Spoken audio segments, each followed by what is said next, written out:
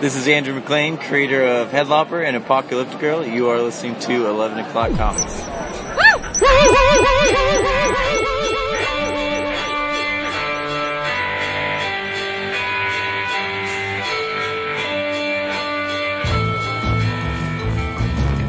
It's Wednesday.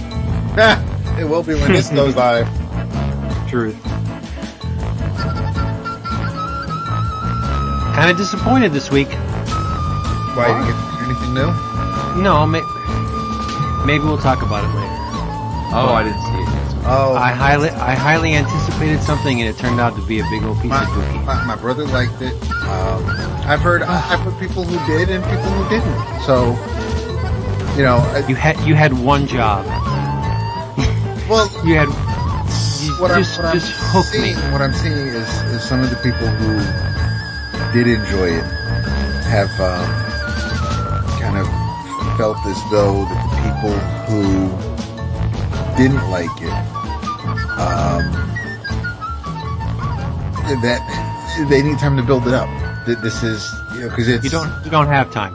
You don't have time. Why- You have one shot. why It's an hour and a half. The first episode is 90 minutes. I know. Give or take the time for the commercials. You can't rope me in 90 minutes. You failed. There are many, many, many other things out there to watch.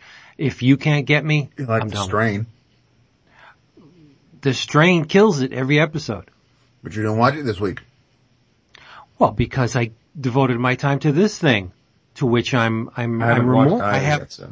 I have much remorse, but I'm just saying there are many things. Jason, everybody knows there are many things competing with our leisure time. I think And our this- guest will even mention that. He does. How do you know? It's like it already I happened. think he'll mention it. I said, I'm physics, Zap is I'm psychic. the soothsayer. I think Vizier. he's Karnak. I have the He envelope can up to see my the head and future. everything. You're amazing. I always said that about you. You are You're amazing. adorable. I am. Who are you though? Who am I? What is this? What is this? Why you do this?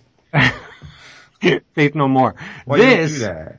is 11 O'Clock Comics, episode 383. Jeebus. Yes, climbing up there.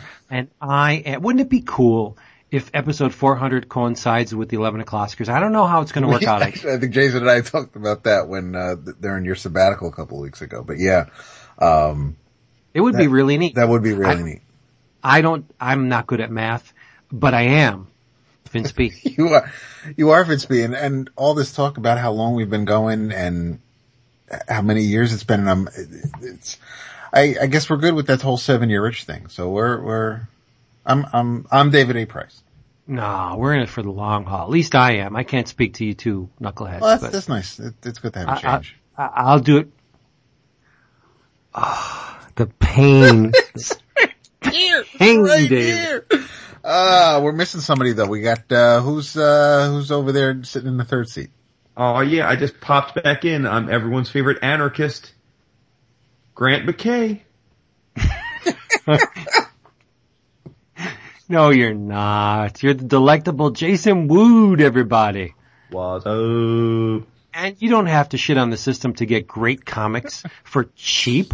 All you have to do is shimmy on over to Discount Comic Book Service, dcbservice.com, where you can reap massive discounts on your favorite funny books and collectibles, such as, now, mark my words, this is the last time you're going to hear these specials because they will soon cycle over into new specials from Image.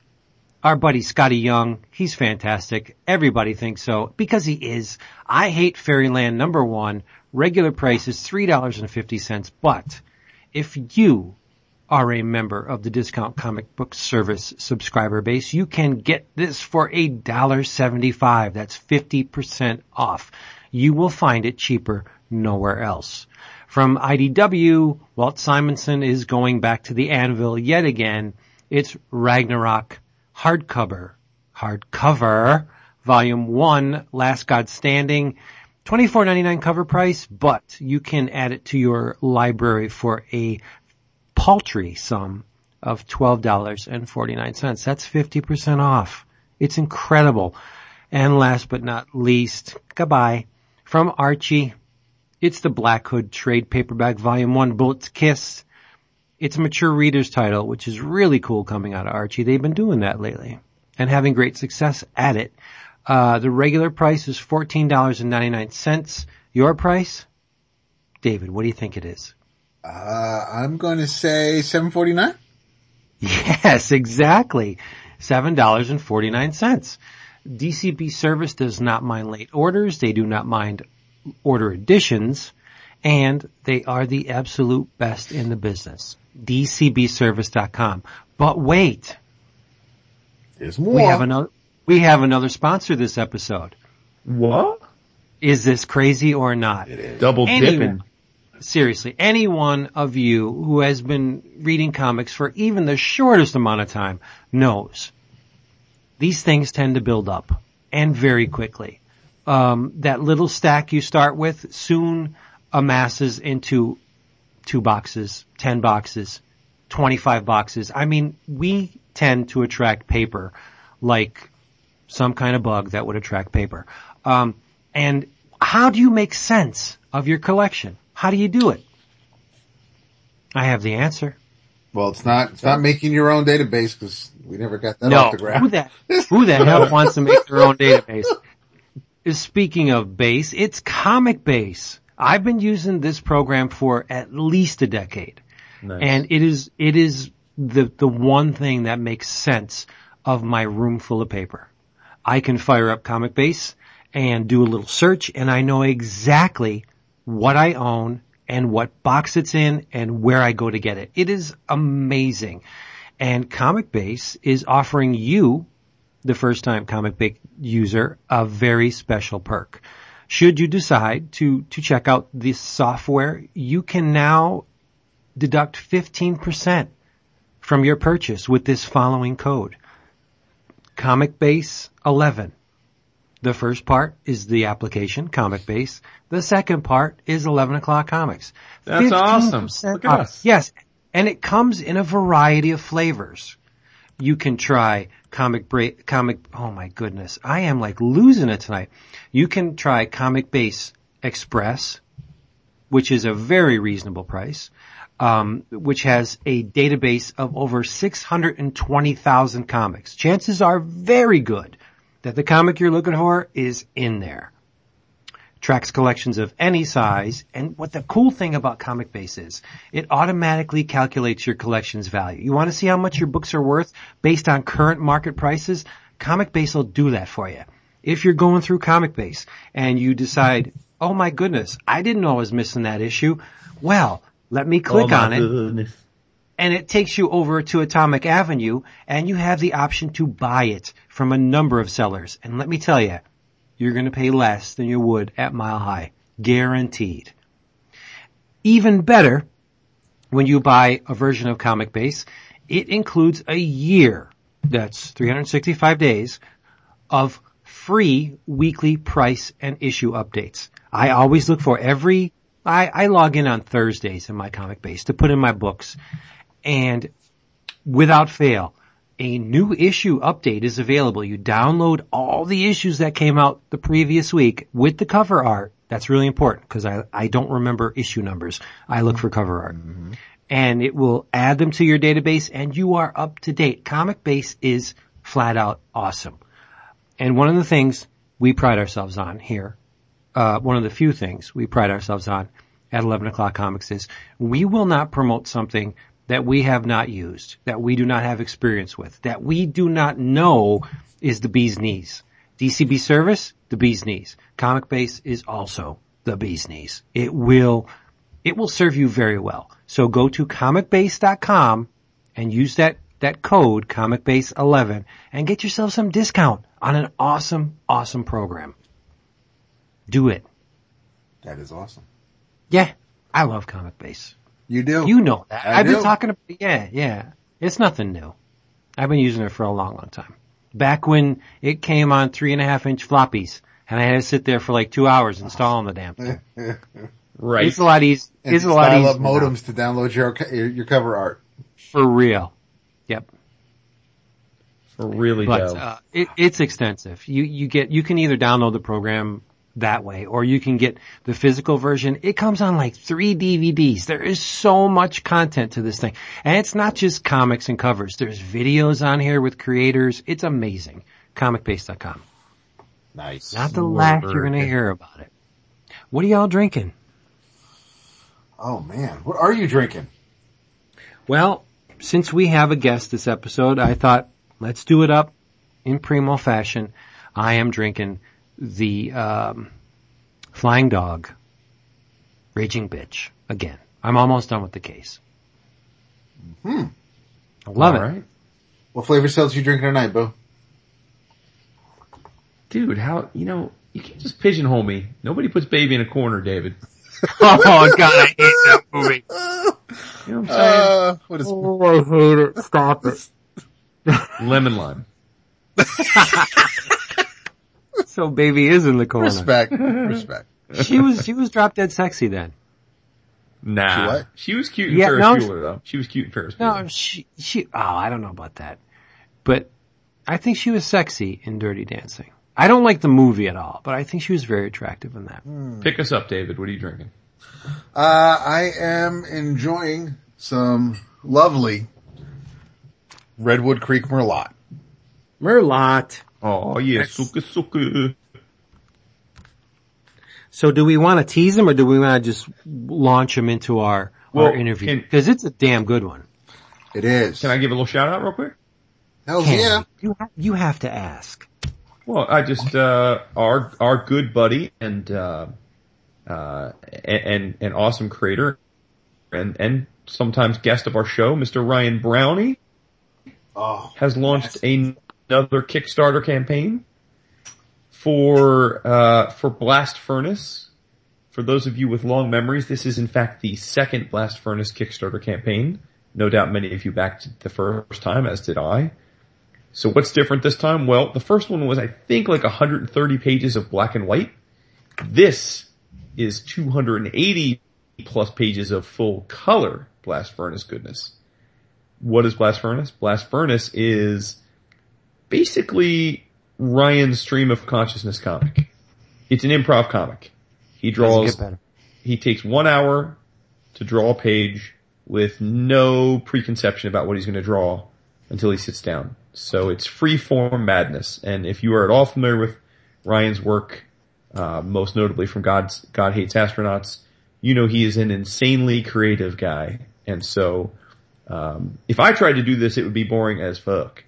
But when someone with his creative chops does it, it is brilliance on the page. So he started a campaign, I think yesterday, yesterday, right? Yep, Monday. And it's fully funded in less than a day, which is awesome. I think almost 8 hours or so, but yes. Yeah, that's right. And if you're sitting here listening saying, well, if it's already fully funded, why are you telling me? Because it's not over. And the awesome thing about Kickstarters is once something gets fully funded, it's time for stretch goals. And the Ryan's perks. already he is elbow deep in the unlocking of the stretch goals, which include better cover, signing and numbering, sketches, all sorts of goodness. I think you actually get a piece of Mike Norton's scrotum too. I think you do. That would be the awesome. The star of Blast Furnace, as you no doubt are alluding, looks very much like Mr. Norton. Which is why he was used in the video. Exactly. But anyway, it's a terrific, fun series. I mean, I would back anything Ryan did, but this is a blast, and no pun intended. And you can head on over to Kickstarter and give a search in comics for Blast Furnace, or you can look under Ryan's name and you will see it, but there's tons of different tiers. And I can speak from personal experience, having backed the prior Blast Furnace as well as GHA, that Ryan is a Kickstarter savvy veteran, so he will get the books to you quickly, in great shape. You won't be funding this and then waiting for 3 years for it to come out like the coolest cooler. So, by all means, check out the Blast Furnace. Oh man, we're talking about that this weekend too. Check out the Blast Furnace at your earliest convenience. Sluggish, but okay. That's kind of difficult. Well, actually, it's kind of really hard to do what he's doing, to come in clean on a page every single day. Right. Because the mind wanders. When you're a creative individual, once you're finished with a piece of work, you want to go on to the next one, and you postulate, what can I do? How can I possibly make it better than the one that came before? What can I do to make it more revolutionary? It's hard to come in clean, and he does it on every single one. I believe this volume is subtitled "So Fresh and So Clean." There you go. So there you have it. So give Ryan your support, and always give Ryan your support. Absolutely. He's a good guy. He is. David, what were you going to say before Jason tromped all over you? No, no, it was, I mean, he's right about the coolest cooler. I mean, judging by my number, I should get it shortly after my birthday, but this year. And, but I thought Jason was going to go down the Sullivan Slugger route, but, yeah. No, at least, the coolest is definitely more topical and a fresher wound. So, kudos for that pick. I mean, yeah. One thing that man accomplished with that Kickstarter is that he pretty much guaranteed that I would never support anything he's done, after. Yeah. Sullivan Sluggers. Yeah. Not the artist. Not Stokoe. Not Stokoe, the writer. Right? No, yeah. The writer. I'm done with him. And I mean, obviously I am backing Blast Furnace and I still have about 28 days to decide. And once something's back, then they send you out the email about, your shipping address. And if you want to add anything to your order, this may, and only because I might get something else, this may be the first Ryan Brown created project that I do not get a t-shirt along with the product. Oh, that's true. You have a bunch of them. Yeah. I have the Blast Furnace t-shirt. I have one I picked one of the few you get to choose from God Hates Astronauts, but yeah, we'll see. I need to see, although there is, he did, but yeah, do a quick little poll on Facebook about, he had like 4 different colors. So I don't know. I have time to weigh it, but Lord knows I got plenty of t-shirts. I'm telling you, the Mike Norton scrotum thing, that's a winner. They should do something like that. And he's a big guy. I'm sure he's got plenty to go around. That's what I'm saying. Yeah. He's probably got a lot of scrotum. Yeah. So they could, yeah. Kickstarter is not, beloved with my family right now. No? Because of the cooler? Because I bought into that, what? Oh, because of the repeater? I bought into the range extender. Did you ask if he got the cooler? The Queef, I didn't get that. The Queef, range extender. And it was supposed to be here in August. And they're like, Dad, it's not August. We don't have any internet upstairs. I'm like, I'm waiting on the Kickstarter. Now my wife, as soon as I say Kickstarter, it's like I said the devil. Satan. She hates it. Yeah. What does she know though? I think the important takeaway here though is again that you don't have to worry about that with Ryan's Kickstarter because of course he's done a bunch of them and always delivered. Right. But that damn cooler, dude, I thought I was going to be rocking that thing last summer. Then this summer came and went. Make a cooler. How hard is that to make a cooler? That's what you get. But did you read the last update? Because they have to, instead of making all the greens and all the blues and all the oranges, they're doing it in batches so that if you backed before me and you got a green and I backed after you and I got a blue, he's not going to make all the blues because why am I getting mine before yours? So they produce a bunch and then they cool down the equipment so that they can get rid of all the plastic and then put in the next batch of color and do that for a few days or a week. And then, so they're doing it like that. And if you live in Portland, you actually get yours, I think last weekend or this coming weekend. But yeah, they're having a launch party. And if you're in the area, you can actually pick yours up, you bastard. But that's jank. But yeah, they broke down. They're trying to get like the first 10,000 or so or 12,000, out by the end of August, beginning of September. And then like from that to the next 40,000 or so, they're trying to get to everybody, in September. It's coming from China and God knows if there's a typhoon or fucking labor strike, all these little things can interrupt process. Yeah. And so it is, but at least, if you have to look at the bright side, at least once you have it, you have it. It's not, but yes, if there were plans for this summer, you're A is A. you're dead. I think Mr. Brownie has another career in the making where he can make a lot of money writing the book on how to do a successful Someone Kickstarter. should have a panel at a convention about Kickstarter. They should. Seriously. Somebody good. Somebody good should do it. I would love You're to right sit about down and that. listen to that. Not some hack. Seriously. But we need some writing novels also on it that we do not know personally. And Mike Norton scored them. Anyway, we have a very big surprise for you. We have an interview with somebody really important, really good in the comic book industry, and we would like you to sit yourself down, grab a beverage maybe, kick your feet up, and listen to what I think is one of our best interviews. And it's coming. It's coming. Right now. Right now. This Now. very second. So you go do that, Now. and when you're done, 3, 2, 1, go. Now. stop. We will be Ready, here waiting And for. now. And Oh my goodness! press play. Do it. You're terrible. Wolf. Now. Stop. We'll be waiting Don't for stop. you. Play. Go. Do it. And Do it. Now. Take 3. So we have a very special guest tonight, one that we were racking our brains knowing that he was going to join us because I could have sworn he was on the show years ago. But we went through the 11 Clark archives and he has never been on the show. I think what I was remembering is that he was a frequent guest on Around Comics with our former co-host and buddy Chris Niesman. And we've known him for a long time, but this is his first time appearing in the 4th seat. He is absolutely one of our favorite creators in the business, and I would dare say having quite a creator-owned renaissance at this very moment, which is part of what we're going to talk about tonight. You can currently find him, absolutely dominating the Image Comics landscape with Black Science, Deadly Class, Low, and the soon-to-be-released Tokyo Ghost. You Big 2 fans may also know him from his work on the incomparable Uncanny X-Force, which led into Uncanny Avengers, or more recently the all-new Captain America with my boy Sam Wilson. And of course, if you know me at all, you know that one of my favorite works of all time is also his brainchild and arguably probably his first love, which is of course Fear Agent. Let's all please welcome to the show, after an 8-year wait, Mr. Rick Remender. Yay. Yay.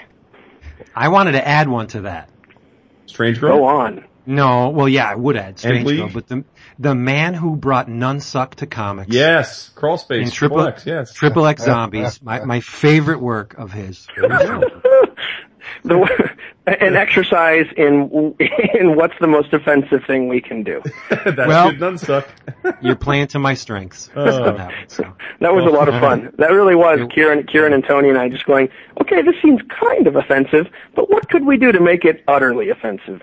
Yeah. Well, welcome Good to the job. show, Rick. Like I said, Okay. I really can't believe we've never had you on before. So it was awesome to have sort of Kat reach out and make all this happen. So thanks to her as I'm well. excited to be on the show. I've been getting over my 3rd lung infection of the year, thanks to my 2 kids starting school this year. So hopefully I won't hack up a lung while we're talking. Yeah, no Or maybe worries. that would make the show even more memorable. Oh, Well, that's the listen, one where I mean, Remender died. You know, we're a free-form roundtable conversation, so we've had everything from, and I'll own this. I've urinated on the air before. I'm sure we've had some other measures of Just so you know what you're getting yourself into. Yeah, so you never know. You never know, Rick. Well, half the We've had time, people when you're like 15, 20 minutes into a podcast, I've often peed into a sink while talking because you can't interrupt Exactly. the flow of things. So if you listen to a number of my former interviews, if you listen in around minute 20, you hear a trickle of water. Nice. Nice. Well, so listen, we were joking before you got on. We could between us spend 4 hours talking about Fear Agent and Frankencastle by itself. So before we get off onto all measure of tangents, we really want to obviously give due time to what's going on with you and your full long-awaited deep dive into creator-owned comics. It's been a long time coming, having known you for a long time, and you really got your start obviously doing creator-owned, and then you went to Marvel and had an awesome career, and now you've taken the leap back into just doing your own stuff for at least the next year or so. So, first of all, congratulations. Thank you. Second of all, why don't you talk a bit? You're very open about what's on your mind. You write in the back of all of your comics very open-ended sort of letters, commentary, and the like, and you wrote a bit of an essay about your decision to do this. So I think it would be helpful for our listeners that aren't as familiar with your work to maybe just talk a bit about the decision to finally take the leap and how you're feeling about it a couple, I guess a month or two into the official process. Sure. My career, I started making comic books in 1997, and at the time I was an animation assistant at 20th Century Fox. And, me and a couple of friends there would just get so tired of incrementally moving lines closer to our graves that we decided to start spending our evenings making absurdist humor books. And we would listen to Frank Zappa and make characters like, Captain Dingleberry and Sir Richard Pumpelloaf. And sorts of nonsensical fun things like that. And I caught a bug, and it was a real sickness in my love for making comic books then. And so as the years went on, I eventually quit that job to go off and make Captain Dingleberry and Blackheart Billy a full-time thing. It was the first time I was 25, and I was like, I'm going to do this. And immediately fell into poverty. and it was like literally I walked out of 20th Century Fox and I said, all right, see you later, Sucktown. And then I walked right into a gutter. But the purity of intention and the creative energy from taking something, out of thin air and creating it and putting it into the world is highly addictive. And so over the years, I would continue to make my own comic books while I was doing things like working at Electronic Arts as a storyboard artist or writing video games like Dead Space or, animating on the Iron Giant and Rocky and Bullwinkle and directing animation for Wild Brain and all these other jobs that would have been great jobs if I had just stuck to them and been content. But comic books had their teeth in me, and so I continued to create create our own books as I went. And even when they made no money, I just had to keep doing it. It just, once you start doing it, it's just such a blast. 2007, 2008, that led to work offers starting to come in.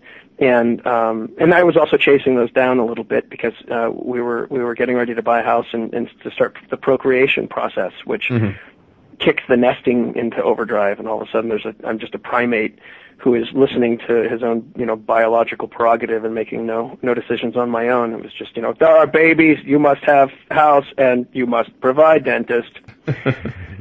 And so I ended up going to DC for a little while, and then Axel Alonso brought me in over at Marvel, and it was, it was a really great experience. A lot of it was being trained to write in ways that I hadn't before. And, Axel's a great editor, and he was, at the time still line editing and hands-on and taught me a lot of stuff. And so for, those early years, I think, were, the most creatively, exciting for me because I was still on books that Marvel was like, we're talking about 2009, 2010, it was like Venom, X-Force, and the Punisher. Right. They didn't have a lot to lose at that point, Dr. Voodoo too, right? If I'm not mistaken. And Dr. Voodoo, right? Yeah. I mean, which was a character I had turned into the Sorcerer Supreme in my first Marvel work in a What If issue, and I'd always wanted to do that so badly. And so I had these, and I turned down Deadpool to do Dr. Voodoo, and I just wanted, those were the kind of books that I was just, I was excited about them, and they were a lot of, low-selling kind of 90s relics in terms of the titles, but that enabled me to do Frankencastle, and to do the Dark Angel Saga, and to, take the Flash Thompson Venom and try to make it something just dripping with pathos as this guy was dealing with the passing of his father and his addiction to the symbiote. And to, do a lot of kind of weird stuff there. And so, as the time progressed at Marvel, and I ended up in Tom's office working on the Avengers stuff, and I had a lot of fun on that. It was during the course of that I had, around 2011, 2012, I had stopped doing a lot of creator-owned books, and by 2013, I kind of gone crazy because while making the Marvel books is incredibly fulfilling and fun, it's not that same itch. It's not that same. I had an idea, I talked to an artist about it, and we created it out of thin air, and here it is, and we own it. It's just, it's a very different thing. And so, in 2013, I started developing Tokyo Ghost, logo goes back to 2010, actually, and Black Science and Deadly Class. And the same way in 2005, I developed Nightmare and Sea of Red and Fear Agent and Strange Girl and a number of other books, Last Days of American Crime. 2013 was a very prolific period for me for just developing whole cloth new ideas, which is dangerous because then it means, shit, I've got to now spend the next 5 to 10 years creating these books.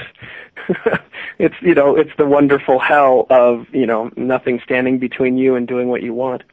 And so as I started developing these and doing the Marvel thing at the same time, I was feeling pretty tired, and it was just a lot of work. And there's some health issues in my family that demand a lot more time. And so, wanting to be present for my kids and wanting to be present to help out with what's going on with my folks, I had to make a decision. And so, the creator-owned stuff it's not as time-consuming in terms of planning because I don't have to make sure my book lines up with, 7 other books, and I don't have to make sure that the universe is taken into consideration. I have my own plans and I don't have to run them by anybody, and there's no, editorial requests or things that I have to do that throw me off for a few days. And so time constraint-wise, and, just the purely creative, and the fulfillment of the creating these books led me to just make the hard leap and to walk away. And, there's no hard feelings. Marvel were super cool. They were offering me their 2 top flagships, and they were, paying me well. And it was a really great and wonderful job. But ultimately, I had to make this decision, I think, for my sanity and just to make sure that I was, present and available for my family during a pretty tough time. Sure. Well, again, I guess I feel like we know your story really well because of how often you were around comics, which is, was Chris Neesman was one of our original co-hosts and obviously was on AC. And, the thing that I guess it strikes us, because we've been doing this show for 8 years, is just probably the thing that's changed the most, right, is the landscape of the creator-owned comic, where I think it's fair to say when we started the show and when you were making the transition to Marvel, via DC into Big Two primarily, it was creator-owned comics were a labor of love, and very few, with very few exceptions, perhaps most notably Walking Dead, they weren't something that could generate enough income, absent some kind of media, buyout or option to really sort of, like you said, be able to put food on the table and a roof over, your wife and kids. So, it must be pretty exciting for you since you lived through a period of creator-owned comics when the economics weren't ideal to be at a point now where there are a ton of awesome creators, yourself included, that really have the opportunity to make, not just a living, but a pretty decent living doing your own stuff. I mean, that's gotta be fairly exciting. It's beyond exciting. It's something that I really had given up hope on. Having done these books, like I said, starting in '97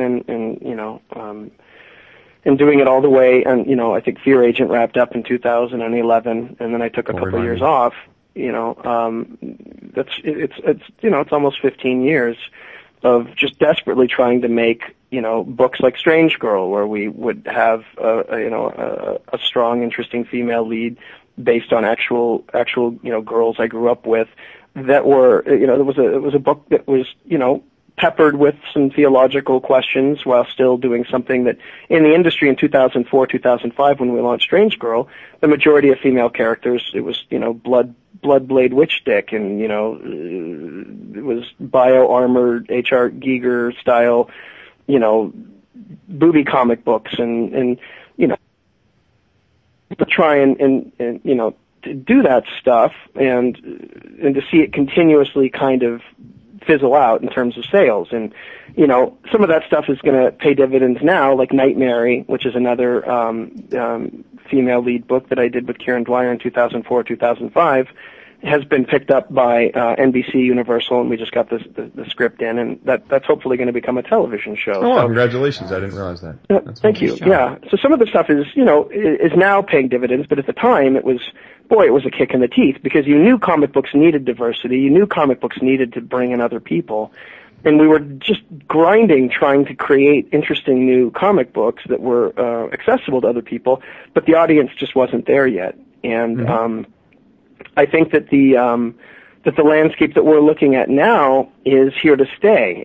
There is a huge population of people who read exclusively creator-owned comic books.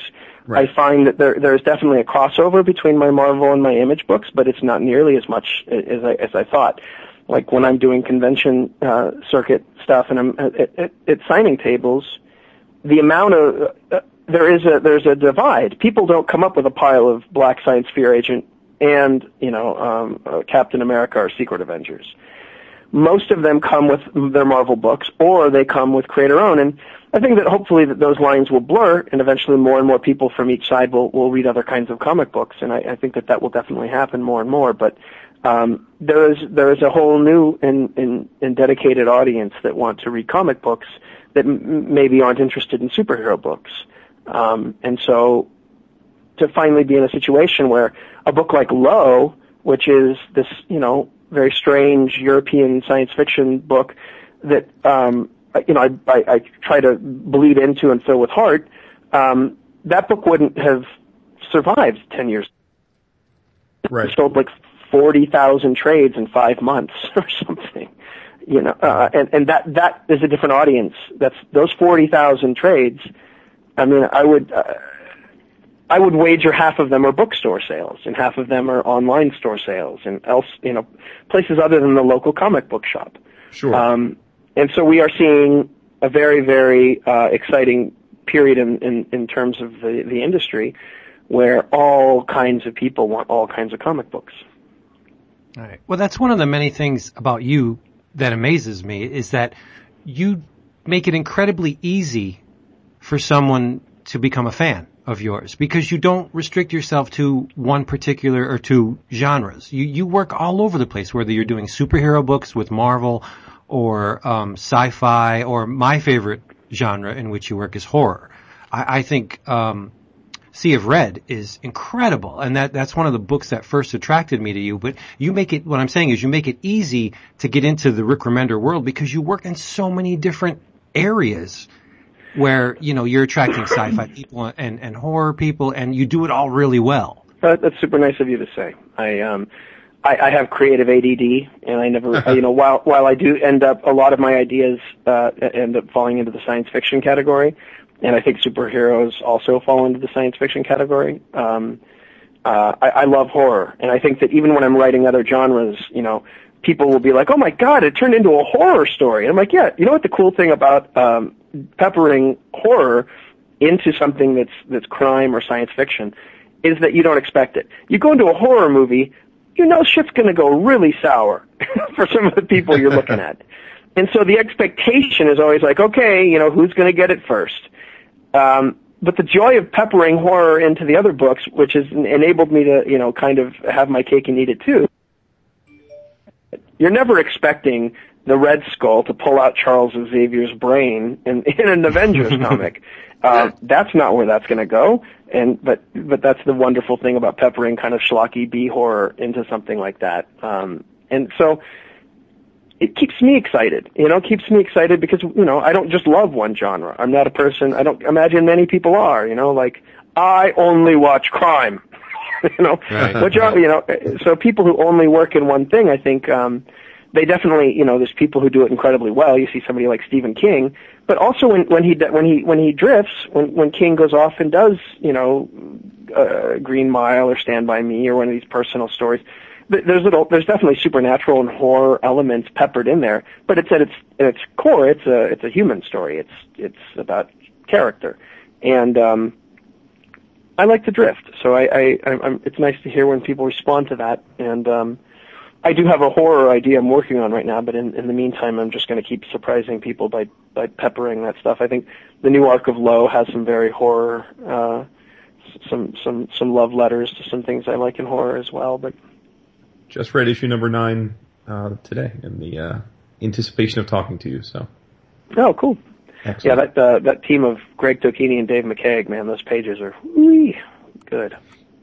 Yeah, so you mentioned Greg Tocchini. I mean, one thing about you is that I'm going to give you credit and say it's by design, but whether it's a little bit of luck too. You have had an incredible knack to find the right illustrative partner for your works. For real. Yeah. Right? I mean, obviously, as you know, huge Fear Agent fan. I mentioned to you just the other day, I bought one of Tony's pages, but, you got Tony, Jerome, and Mike on Fear Agent, right? Then, you look at, you did, I think, Last Days of American Crime, I think was the first time you worked with Greg. But his brushwork is just ridiculous. And, it seems like with every project, Matteo Scalera is one of my favorite living artists. He's killing it on Black Science. Wes is killing it on Deadly Class, and each one has their own distinct style. So 2 questions. 1, are you just really lucky? If not, is it just, that you have a great eye for it? And 2, have you sought or sort of geared the specific project to, an artistic partner? Or, has it been a mix of that, or has every project kind of gone and were you thinking, this buddy of mine or this person would be perfect for this project? Yeah, it's a little, everyone is different. Something like Fear Agent, Tony and I cooked it up whole cloth together. Something like Sea of Red, Kieran Dwyer and I cooked it up whole cloth together. Strange Girl, I cooked up, and then Corey Walker was originally the artist on that, and then when he pulled out, I got Eric Nguyen in. And then it has a very, very different feel. Jerome Opeña did a little Strange Girl, and then Nick Stackel and Peter Bergting, and the thing just kind of evolves with the art teams and as it changes. But each one of these things is really different in its genesis. Last Days of American Crime I cooked up in 2002 with the intention of drawing it myself, and then just never got around to it. And then 2004 or 5 I really developed it, and by 2009 I was in production on it. The End League and Gigantic were books I'd cooked up prior to Artists. And then on like the current batch, Deadly Class, was originally something, that I didn't know who, could draw it. Tony Moore had, circled the project for a little while, and ultimately, Wes was, I couldn't imagine doing it with anybody else. So few people can tell the kind of story that Wes can, and to capture the era and to capture the scenes that are sort of hit upon, only a very specific kind of artist can do. And so I got incredibly lucky with Wes. That's a perfect fit. He's just, it's a pleasure, and he's one of the sweetest, most wonderful human beings in the world. I just love working with him.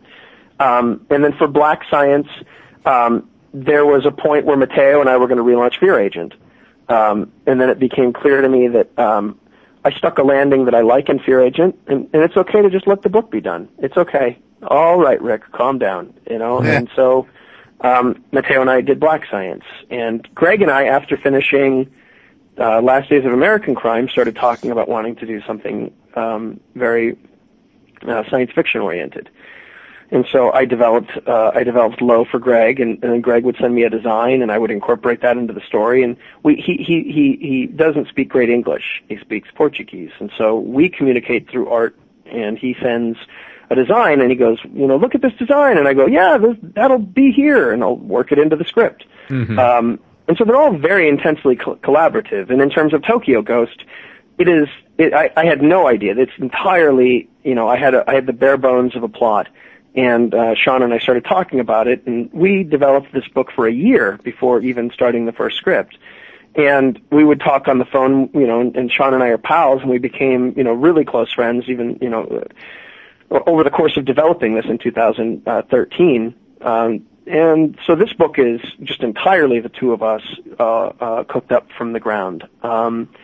And, as for the artists that I have, I think I'm very fortunate in that, I'm an artist myself, and I spent 15 years paying the bills as a storyboard artist and teaching comic books at the Academy of Art in San Francisco, and drawing and inking and animating, and so I know a lot of really wonderful artists, and I sort of know what to look for, at least what's going to speak to my sensibility. Very important, because there's a lot of great artists out there that I don't think I would be a fit with, and people who, sensibility-wise, it would be, wonderful, but it wouldn't necessarily fit what I'm doing. And I like very much to be close with the artists and to talk and to have fun, and that's the reason that we didn't all go into accounting, is so that we can joyfully participate in the creation of something. Absolutely. And at the end of it, it's ours, and it's up to us what happens to it, and it's up to us how it's translated into other media, and to to do that, I think that there's a mandatory respect, friendship that has to be there. And so that's what I also look for. Most of the people that I do creator-owned work with, we've already, Matteo and I requested to have Matteo come in after Gabe on Secret Avengers, and so we got a chance to work together for a while at Marvel.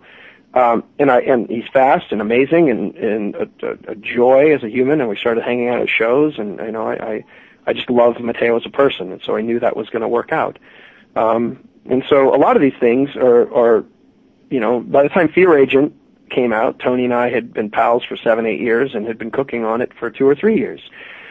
And it's much the same for Tokyo Ghost and Black Science and Deadly Class and Low and, these other books, which a lot of the time the idea, hits, you start talking about it with these guys, and it can be years before it feels developed enough to start putting it into production. Sure. Now let's get into Tokyo Ghost a little bit if you want. Judging from this review PDF with which we were blessed, you guys are way ahead of the curve. It looks like Sean is at least 3 issues in the hole so far. Yeah, 4. He just finished the 4th. Wow, that's incredible. Yeah, I was a retailer, and I know the importance of these things shipping, and I also where Tony and Jerome are world-class best, as good as they get. But as we were producing that book, they were bogged down in other commitments, and the book, it had a very sporadic shipping schedule. And Mike Hawthorne came in and saved our asses and, penciled the last arc for Tony to kind of go in and ink the faces, and John Lucas, who inked a ton of it. We had a lot of help, and Kieran Dwyer, who penciled 2 issues for Jerome to ink. We had a lot of people helping. But I think that the shipping on Fear Agent hurt us. And when it was all said and finished, those hardcovers came out, and the beginning and the middle of the end of the story were all present. The hardcovers sold more, and these are $50 books, than, the last 7 issues of the series combined. Sure. And that's floppies. I mean, the hardcovers were gangbusters, and we were just selling, huge quantities of these things. I'm looking at mine right now. But it just occurs to me that we can't successfully create our own comic books and keep this alive if we can't keep the book shipping, and that means you got to start a couple of years before you launch. You got to have tight outlines. You got to have an editor to help you go over things and make sure it's perfect. You got to have a number of issues in the can, so the artist isn't working behind a flaming stress ball, and then they can enjoy the creation of the pages. And so that's what we've tried to do. We've been picking away at Tokyo Ghost for about a year now, and we're very fortunate to by the time we launch, we'll be well into issue 5, so the book will ship like clockwork. That's amazing. One of the hard lessons we've learned here doing this silly podcast thing is people want what they want when they want it. Yeah. I mean, if you present them with some kind of a regular schedule, they will come. Well, you're exactly right. I mean, I think the question we probably all get the most about our show is how did you come up with the show, and then how is it so popular? And first of all, we had no grand plan. But I think the honest answer, and as much as I'd like to say it's because we're witty and hilarious and knowledgeable and all that good stuff, I think it's genuinely because I think that's that is that. Thank you. You're right. I think the real answer is that you just hit it, Vince. Is that we have never missed a weekly episode in 8 years. It's huge. It's huge. The consistency of putting out your podcast or your comic or your TV show or anything, you can't not do it. It's huge. And there's so much competition for people's attention, Sure. that oh yes. It wasn't, I saw that with Fear Agent, there's 2 audiences too. There are the audiences that they want to buy their comic books every Wednesday, and they want to have a Wednesday night with a scotch or Coca-Cola or whatever, and they want to sit back and enjoy a pile of comics. And there are people who just want to buy giant collections and read one book, and there are people who will buy trades, and there are people who will buy both. But the people who want the single comics, they're the people who are keeping the lights on. And so while you are producing your book, without a strong single-issue base to bring that money in to keep the lights on while you're doing it, you don't get trades. You don't get hardcovers. And so, I think that you're right. Your consistency of putting your show out every week is huge. People like become habitual. People like to know that the thing they like is going to be there when it's supposed to be there. And when you ship a book 2 weeks late, you don't think that's a big deal. I'm starting to think it's a huge deal. For the single issue reader who then has to wait 6 weeks before their chapters, or 7 weeks or 8 weeks, you start to forget what was the last thing you read. And when you do that, then you're giving people an exit ramp. And you can go, okay, you can stop reading now. And people will, and you'll lose thousands of readers if that happens. So We're doing everything we can to, without changing up the artists or changing anything else. It's the people who own the book and create the book. And that means sometimes taking a couple of months off between arcs so that we can actually catch up and keep the book shipping. But I think that one thing we've been very fortunate with and successful at is all of the books we started production on about a year before they came out. And that enabled us to do things on Deadly Class and Low and Black Science, like those first trades are 150, 160 pages of comic, and it's all for $10, which is the kind of thing you have to deliver. It has to be a huge value in order to grab people's attention and keep it. And starting well in advance, I think, really facilitates that. Have you ever? I'm sorry. No, you go. The whole schedule of things just honed in on that for a second, and I'm trying to think. Have you ever? Has Rick Remender ever missed a month in however many years between your image work, between Low or Black Science or Captain America or The Punisher? Has there ever been a month that's gone by where Rick Remender did not have a book out? Or how long ago was that? That's terrifying if I actually think about that. I do have a tendency to fall into some workaholic patterns, dealing for a lot of different reasons. But no, I think that I've been pretty well on the stands. I mean, since probably in 2004, Nightmare starts, Sea of Red starts, then Strange Girl, then Fear Agent, and then that leads into the End League Gigantic, Last Days of American Crime, and then I was at DC and Marvel. No, I think it's probably been 11 years that I've consistently had at least, at least one book, probably 4 books a month come out. Fantastic. That is incredible. But just to speak to the quality of Tokyo Ghost, even though you're going to nail the schedule, that's not to say that the work itself is cutting any corners. I mean, this is a fully formed world. You could tell, or at least I could tell, by this first issue that there was a roadmap here. I mean, you guys had this planned out before you even, jumped into it. This world is incredibly compelling because it's so rich, and it just looks like, even to the minutia is what gets me. Like the dude sitting around with the record player. And it's just, where you wanted to start and you know where you're going, and it's just, you brought it all in this first issue. And looking at the preview images for the next issues, I mean, it just keeps getting better and better and better. What Sean and Matt are doing on the art is as good as it gets in terms of comic book art. And agreed. To speak to what you're saying about the story, we have 10 issues figured out, and I think that there's a danger if you're not careful with that, where, if you're not considering the monthly books as their own stories, then it's very difficult to grab new readers. But when you're launching a new series, in my mind, by the time you get to issue 5 of the series, what you saw in issue 1, every single thing that happened in issue 1 is setting in motion things that then play huge, huge roles in the story moving forward. But you could never possibly understand what we set up and how it's going to pay out in 3 or 4 months on the later issues. But I think that the overall the experience is enhanced of reading when you know that there's an intention behind it all, and there's a roadmap.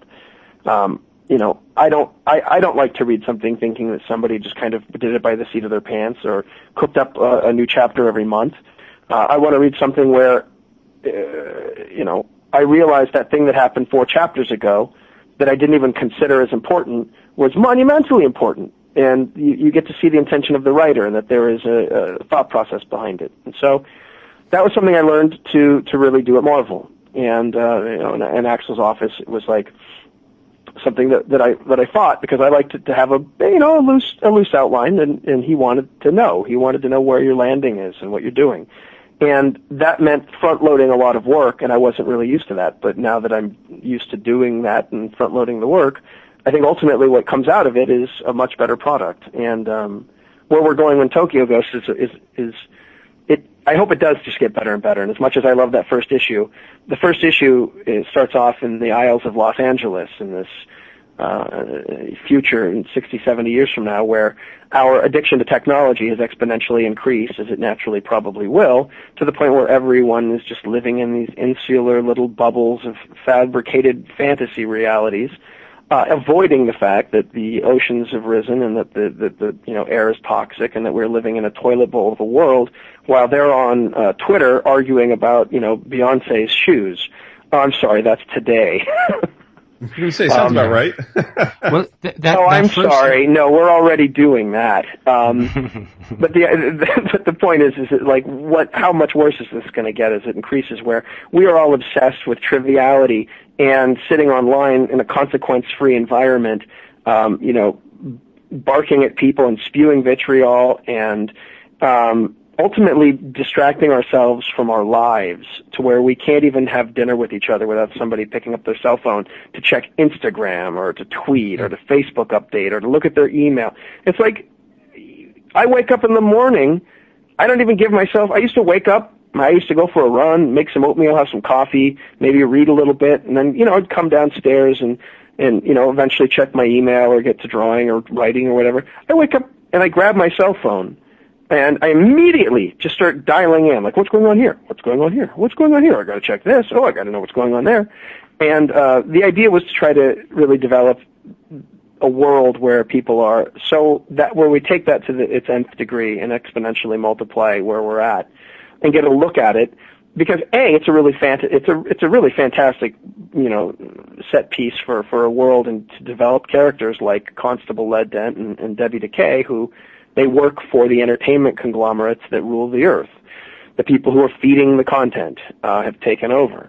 And they're like the Pinkertons of this world. And on one hand, you have Led Dent, who is an utter addict and totally distracted from whatever he's doing. And then you have his straight-edge girlfriend, sidekick, Debbie Decay, who is the natural result of addiction, which is a codependent loved one who's holding up the addict.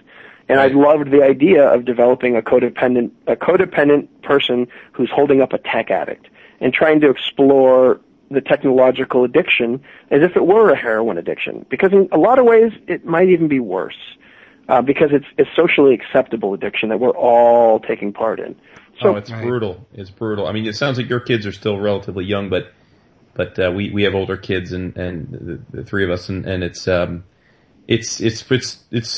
constant battle, because you find yourself doing it. Like to your point, I get up out of bed, I let the dog out, grab my phone and see if there's any, I'm in search of some pressing matter, as though, something happened in the middle of the night. Right. And you forget that, and then at the same point in time, I'm lecturing my kids about no phones at dinner, and realizing that, that I'm, in a way, it's patterned behavior. They're seeing me ascribe so much importance to the screen, and to the device, and it's a constant battle, because they have created a much more convenient life for us all. We all can. I feel like people always say, how do you have time to do everything? And I wouldn't be able to do that without the internet and a smartphone and all that. But it is definitely a very slippery slope, and it seems like, with all your work, coming at it again from many different genres, there's always an underpinning of some kind of view on pop culture and societal, societal behavior. It seems like that's definitely something that underpins a lot of your work, and you must think about quite a lot. Well, excuse me. I want to write about things that are intellectually engaging to me, while also doing things that scratch the itch of making my own version of the Road Warrior meets Judge Dredd meets 13 Assassins, or my own, aquatic science fiction adventure. And ultimately, if you're just doing, survival, fight, conflict resolution, it's not satisfying to me. Even if it's a great plot, if there's nothing being said about the human condition, if there's no examination of my own life through the characters and through their circumstances, I lose interest very quickly. Once it just becomes, can person save life? Can person save world? Or can person save loved one? Or acquire MacGuffin? I just can't do it. And I can do it if there's also something that, and not to, make it seem like it's all super poignant or lofty, but as long as there's something to be said, as long as I'm saying something that I find intriguing to examine or expressing my own thoughts on the world that I live in, then I can pepper that into a story like, Fear Agent or Strange Girl or Deadly Class or Black Science and Tokyo Ghost, and I'm excited to sit down and write it in a different way than I am when it's just action adventure, which I've done, and ultimately I felt pretty dissatisfied. Sure. Right. Well, it was exactly the subtext of the first issue that really roped me in, despite the fact that Debbie is very willing to get all down and dirty and nasty right in the middle of the street. I mean, I love that part. It was very hot. But it was super hot, right? I mean, seriously. But the subtext where I assumed that you have the same love-hate relationship with the internet as myself and many of us do, sure. where I mean, the data stream, she's a dirty whore. She's a nasty, filthy, dirty whore, and you feel bad sampling her wares, but she brings candy and it tastes so good, and I'm thinking, I understand this guy. This lead. I mean, he is like me to a point. I mean, I'm not that obsessed, but I need that data. But after the fact, it's hard to pull away. It really is. I mean, it's heavily addictive, and it stimulates the brain, and it's a constant flux. So it's like a hit. You're getting endorphin hits. All the parts of your brain that are programmed to listen out for snapping twigs outside of the cave to make sure you're alert to protect your family. That shit's all fed the same way a slot machine feeds it by your twampers and your Wimpstagrams and your Himstadumps and your Tumblrinas. And all of this stuff is constantly sending you notifications like, look, ding, ding, ding, ding, ding, ding. And we all do. We all go looking. What's going on here? And to the point where, like, I've recognized, and I've made an effort for the last year or two since really digging into this concept, that I keep my phone off and in my pocket when I'm out to dinner or lunch with people. I realize how upsetting it is to me to be in the middle of talking and see somebody pull their phone out of their pocket, and now it's become socially acceptable. I'm like, no, it's super not. Like, if you're talking to me and I pull my phone out and look at it, what am I telling you? That I'm barely listening to you run your fucking mouth at me, and I got to go see what's going on the line. But people do it incessantly, and it's everywhere now. And it went from like, this is all new. This is like, when did the iPhone come out? In 2008, 2009? Oh yeah, it's and so this is in the last 6-7 years that we've just lost all a concept of, fight the urge to give in to looking. And it's not that important. And you haven't seen the people you're at dinner with for a little while. Enjoy the evening. And then check your phone when you get home, because it's all going to still be there. And you'll rip through all those emails and all that pressing, garbage that really isn't all that pressing. And it'll be okay. But it's hard. I find it difficult. I reach for it. Sure. I'm like, oh, there's a lull in conversation. I wonder if anybody emails art to me. And I go, no, dum-dum, just focus. It is incredibly hard to do. And I noticed it with these two guys right here, where if I'm not on the Facebook Messenger, like a good part of the day, they're like, what's the matter? Why aren't you messaging us? Are you mad or something? But, one of the things that I found one of the many things I found incredibly smart with this first issue was that Led has intimacy issues. It just makes perfect sense that a dude that's constantly jacked into this anonymous data stream would have a hard time. For sure, yeah. Actually revealing himself to someone else. I mean, you withdraw and you sink deeper and deeper into this fantasy world. And in the case of Led, we get more into the origin story of Led and Debbie and how they became these constables and who they are next issue. But in terms of their origin stories, they're children of neglect because their parents were jacked in too. And the children, and exactly like you were saying, like what example am I setting when I tell my kids, like, yeah, book time, I got it, I'll be right there, I'm doing something on the computer. Like, what are they learning from watching that behavior, and it's dangerous, and it's something that, I think that I found it to be something that was incredibly enriching in terms of what I got out of it as I was developing these characters. Mm-hmm. Yeah. Well, first line of the book, for me, home run, where it's just one sentence, but it shows just how smart, and I'm not talking in terms of information or worldliness, but you work smarter. The first line has this built-in backstory. You just said the Isle of Los Angeles, 2089. That speaks volumes to what's going on here. There's a part of this story we don't know, but we kind of can glean that something really bad happened because Los Angeles is now an island. Yeah, the poles melted and the oceans rose, And but that's amazing. Like one sentence, and you got me. I'm glad to hear it.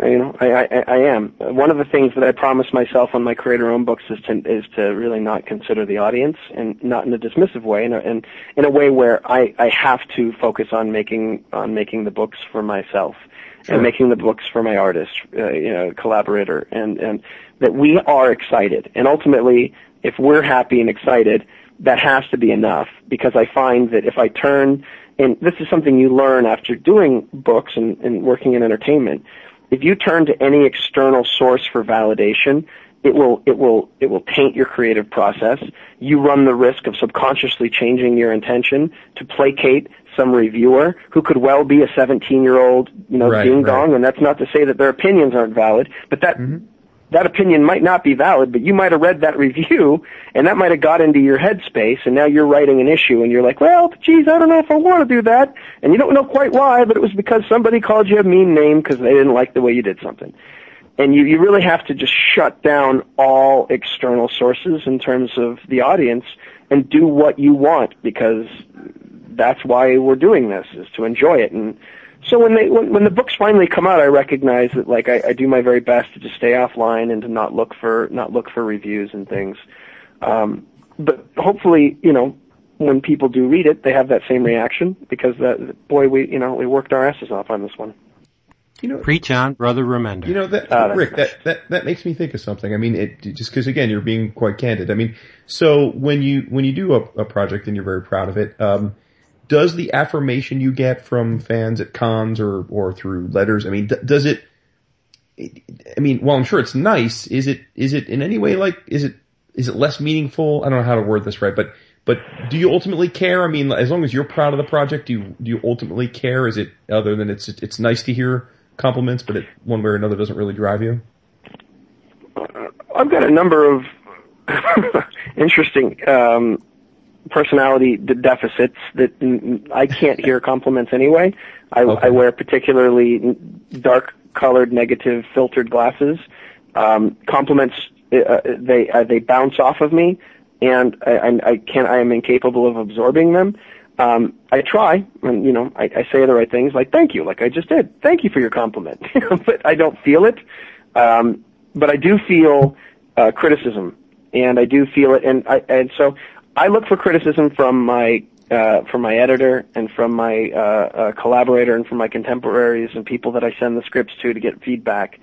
And once I go through a vetting process and put all of my brain into it and try my very best, and I've made sure to listen to my editor, to listen to at least another writer friend, to listen to my artist, at that point I have to do my best to stay pure to the intention of what I wanted to make, and then I have to shut it down once it goes out into the world. Because if I were to listen, for one, even if I did absorb compliments, that could skew the work, because I could become an egotist who becomes complacent and goes, I'm terrific. I'm gonna go be terrific. And nothing will make art shittier than that attitude, I think. And that's not to say you shouldn't have some confidence in your craft and what you've learned how to do, but belief of your own hype is the ugliest, shittiest thing that can happen. And if it's highly negative, then that can make you start thinking, like, if a book came out and had a shitload of people who hated it, but I really loved it, I run the risk of potentially changing what I was doing to please these people. And the reality is the people who pay attention to comic book press and the people who are online paying attention is a fraction of the actual audience. For example, Low. Like I said, Low has no buzz online. And I'll hear people talk about a book like Deadly Class, which has a lot of buzz. And they'll go, well, Remender's big hit Deadly Class. Now, I love both those books.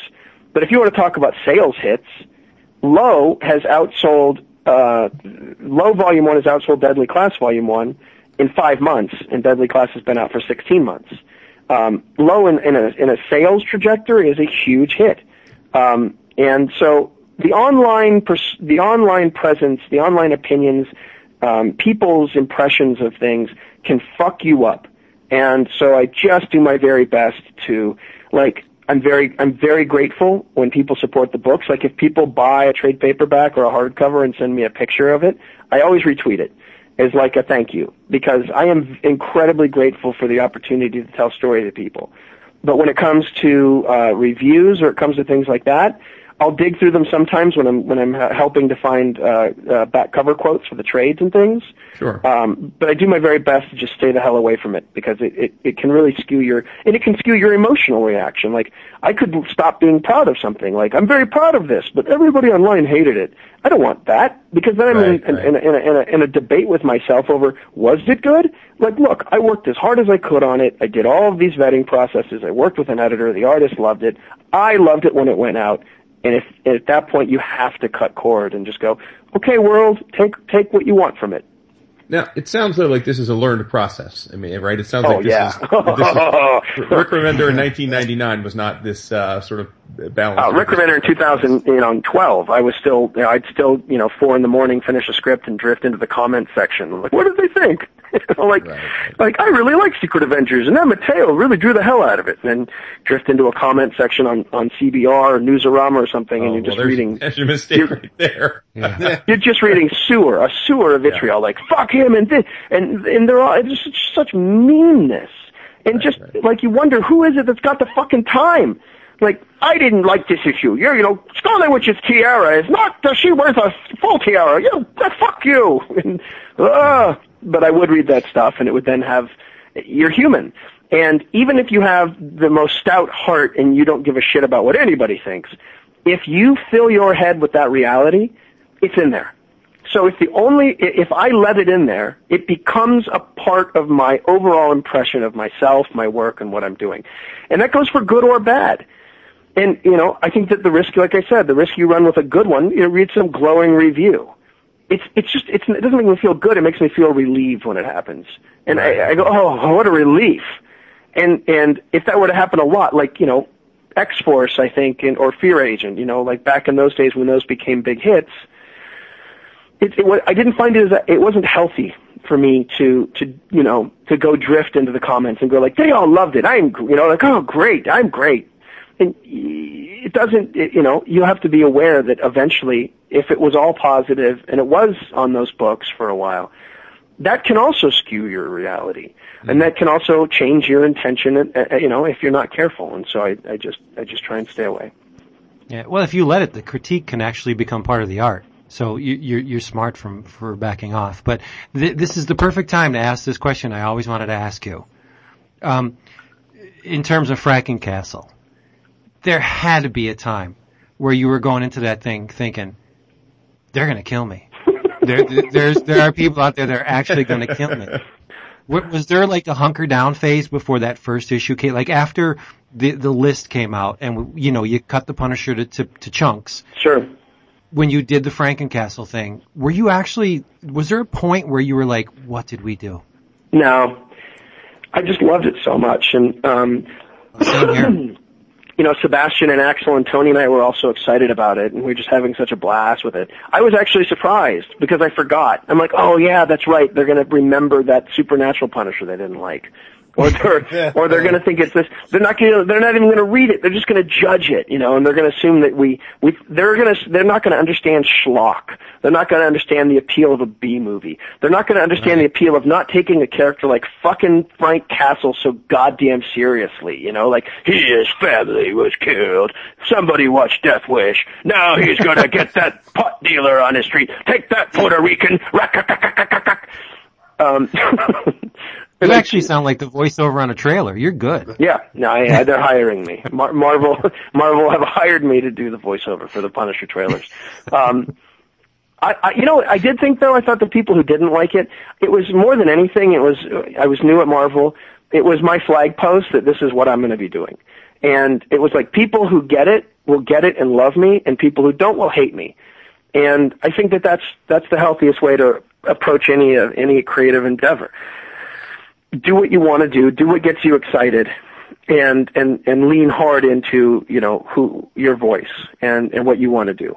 And that's what that was. And so in one aspect, people who loved it, they love it. They still bring it up. And they bring it up like passionately. People come up to shows and they just, oh my God, I love Fury, but when you guys took over Frankencastle, because they love the absurdity. But I still tried to, bleed pathos out of it. There was still a metaphor for the monster inside of Frank was coming out. Frank had just, before that, which is the thing that I thought people were going to get upset about, Dormammu magic resurrects Frank's family, and the second they crawl out of the casket, he incinerates them. Yes. And he sets them back, he sets them on fire, and the Hood is like, what the fuck? And I thought that was going to be the one that everybody was going to just be in an uproar. But it was ignored. Nobody was upset about Frank burning his family back down to the ground. And the commentary on Frank, which was, he likes being the Punisher now, and he doesn't want him back.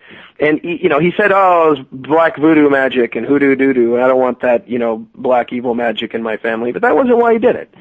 And so the reaction, you just never know. And so when it came out, I still had an open Facebook account and a couple things online, and, I got death threats, and somebody threatened my daughter, and, it was just lunatics masturbating to guns and ammo, like, you're not gonna, and so I just kind of assumed, like, those are the right people to piss off, and pissing off the right people is as important as making, the right people happy, I think. Yeah, it's so good to hear you say that. I'm in the unhealthy obsession camp with Frankencastle. I loved it. To me, it was a love letter to B movies and the Bronze Age, and you used Man-Thing. And one of the things I really love about that series is traditionally, this, is vampires don't create, they destroy. And who actually makes Frankencastle but a vampire? Yeah. A vampire mad scientist. That was just like, that was the part where I was just like, you got me, Rick. I say that all the time. But still. All the time. Yeah. Well, I think, and then with Tony Moore, though, it's also an exercise in, like, it doesn't matter. Like, if you go back and look at that, every panel is an exquisite work of art, and even the Roland Boschi stuff and the Dan Brereton issue. Like, it's just an artistic masterwork in terms of comic books. Yeah. So, if you have art like that, why play it safe? Really, you should try something big and bold and visual. And that, I hope that doesn't sound like patting myself on the back. It's just how I, perceive the project and my reaction to the vitriolic craziness that happened when we did it. Huh. So here's something you said about Tokyo Ghost. You said ultimately every single thing seeded in the first issue that just seems like us being madmen and doing insane explosions and gore is seeded for an emotional payout and leads into something poignant and heartfelt and is really kind of beautiful. So, what you say you have it planned out through 10 issues. So what, assuming I presume this is no issue, the sales are going to be great on it. What is the thought on this? Is it totally open-ended? Is there, some kind of rough framework beyond the 10 issues, 30 issues, 50 issues, or we'll see? We're just going to see. Right now we have a 10-issue story to tell. And, I'm not going to lie, financial considerations come into account here. Sure. That's with all these books, like once a book is, hitting a certain threshold, it becomes very difficult to produce it. And, I've done that. I had Fear Agent selling 4,000 copies a month and was putting that thing out, and just fighting that uphill. And it's very, very difficult and very disheartening. But this is obviously not that world, and with somebody like Sean and Hollingsworth, I don't think that's going to be, something. Yeah, I don't think that's a worry. Knock on wood. Yeah. But yeah, in terms of like what happens after issue 10, there might be a break and we come back to it later. There's a lot of options on the table.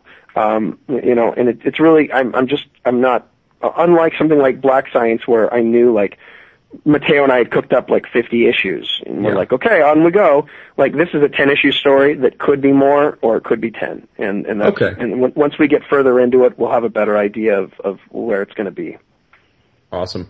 Well, like Vince said, the preview PDF that we were treated with had the line art for the next 2 issues. Yeah. I'm just putting on the record in case Sean does listen to this that I called dibs on the page with the whales. Just saying that right now. I knew it. For the record. I knew it. Jason Schachter, if you're listening, I have dibs on that page because not only am I a huge Sean Murphy fan and a fan of your work, but I am an insanely big fan of whales. I have one tattooed on my arm. So when I saw that, I nearly plotted and thought, if there's ever a person that should own that page, it's me. So just a little shout out to the world. The whale page is so gorgeous, and it's crazy. It plays a role in the story, and it has something to do with Debbie's mindset and what the world is showing her, where it is dependent, dealing with bouncing off where she's at. And when that page came in, it's like, you have to pepper in humor and you have to pepper in beauty. And especially when you're doing something in a dystopic kind of nightmare future that feels like maybe it's not too that, impossible, that's where we will end up, especially given that, the Detroit in RoboCop doesn't look that bad by comparison to where Detroit is at now. The world could go sour, and yes, that's interesting to explore, but it's also important to make sure there's plenty of humor and beauty in there, and that when Sean hits that stuff, and especially when we get to Tokyo and the story takes a turn there, and as you've seen, man, it is a visual feast. Yeah. Jason may love the whale page, but I'm particularly enamored with the dangle page. Of course you are. Dangle. Yeah. Yes, of course. And it's drippy too. That's the best part, is that it's drippy. It's a little drippy. He's been in a hot tub, like nothing's taut when you've been in a hot tub. It's so good. Yes, that is true. And what is the release date on the first issue? I think mid-September. All right, awesome. So the 17th or something.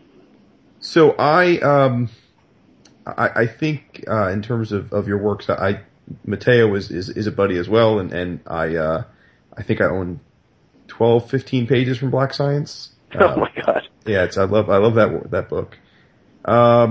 So we are. When we get our TV show announced, you'll have a nice investment. There we go. Well, I've never sold a comic or a piece of art, but I'm sure, as I always joke, when I pass away, my wife will be very happy. Yeah, maybe promptly dispose of it. And who knows? So in 6 months, she's going to have some money. Oh, jeez, wow, that's rough. I take pretty good care of myself. But the Dimensionauts. So you hinted that you have roughly a 50 issue outline. So I love the idea that we can be brought into all these different worlds. It's like you have kind of a little bit of a X-Files what if riff that you can kind of do anything you want within the structure of obviously the underlying story of Grant and his band of characters, including, depending on which dimension you're talking about, his wife and kids and all of that. So it's just been a nonstop ride. And I have to say, with each passing arc, we get very different, crescendos. You mentioned the importance of making each issue in a comic stand into itself, and I think you've done an excellent job with that in Black Science. But, take me through, can you give us a hint as to maybe what we're going to see next? Because where we were left with the last issue, they had cured the dimension or the world of the plague and bounced out, and then lo and behold, someone familiar to us comes back and, I guess takes the world for themselves. So safe to assume we are going to see that world again at some point in the series. Otherwise, what was the point of all that, right? Or you're going to start seeing the sentient gas ghosts spreading. Now, okay. one of the things is the butterfly effect, where Chandra stole the handheld pillar from alternate Grant before she ran away, and we found out that the cast found out that she was possessed in the first trade by one of those sentient gas ghosts. And so she took the pillar and bailed. And when we saw in the first trade, what were the sentient gas ghosts trying to build? They were trying to build a pillar.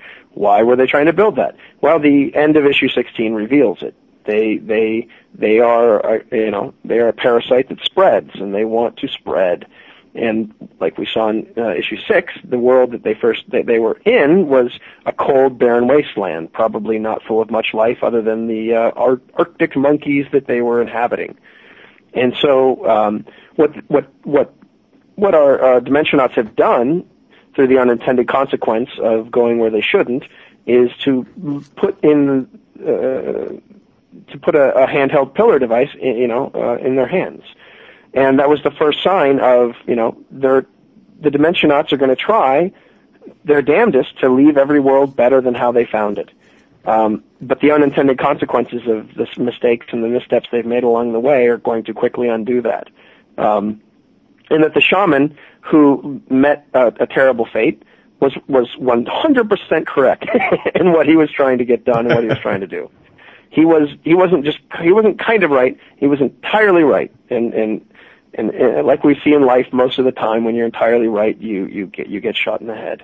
And so the setup and what we're showing there is just the very beginning of what's coming. Everything in Black Science in the first two trades is setting up what's coming.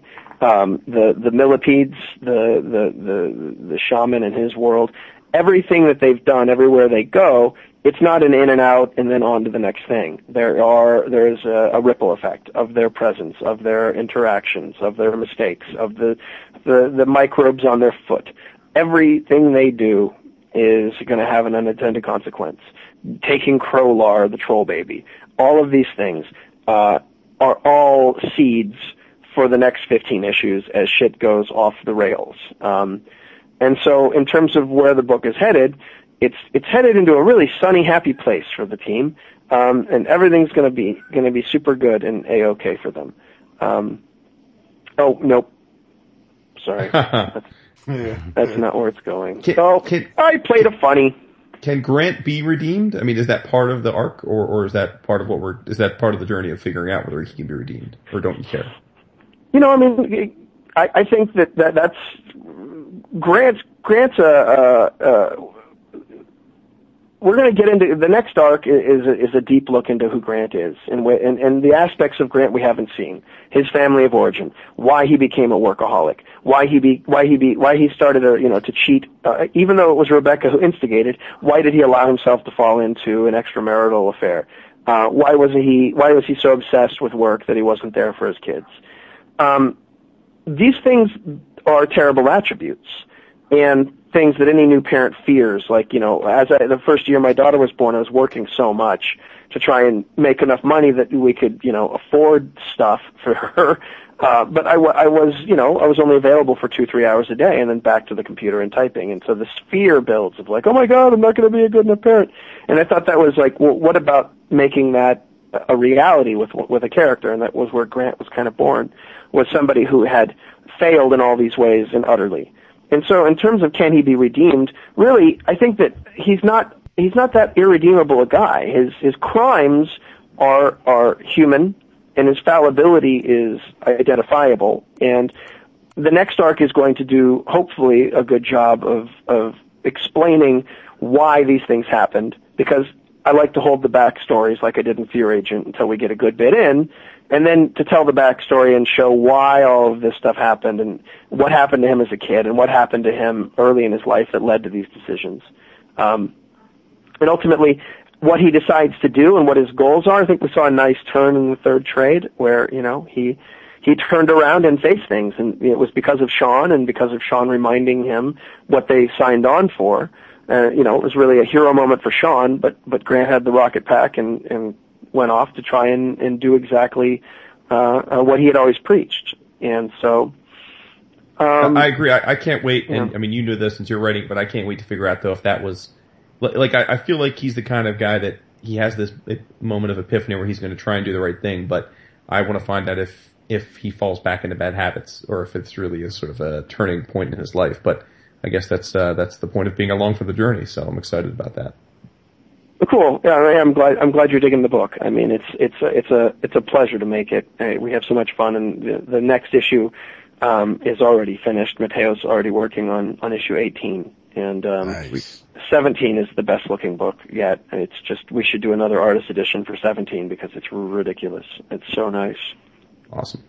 So that leaves us or brings us to Deadly Class, which you have been very open with the fact that it's set in the 80s and you grew up in the 80s in that area, and it's although the book is about a bunch of young assassins, you do make the point in the I think it's the first issue, but at some point early on in the series that this is a very personal story for you, that you're drawing on a lot of experiences that you and your friends lived through, as kids growing up in the West Coast scene. So is it easier or harder to write a book that's so personal? Because that kind of thing I guess if I were in your shoes, I would be scared of doing that kind of thing, but it seems to not be an issue for you. I wouldn't say scared. I mean, because I think I've grown callous enough that I just don't care. And it's also hidden in a lot of fiction, like not all of the events of the stories are obviously based on true events, and Marcus is not me. Marcus has a lot of me in him. In Assassin's Guild, you mean? Yeah. Yeah, sure, yeah. Okay. I mean, each one of those characters are based on somebody I knew, and Marcus is obviously, a lot of my journals and a lot of what I went through in high school is dumped into Marcus, but then a lot of it is fictionalized. So I feel safely guarded, I guess, because if somebody were like, did you really say that or think that? I don't know, maybe, it could be fiction, could be real. Who knows which part is which? Right.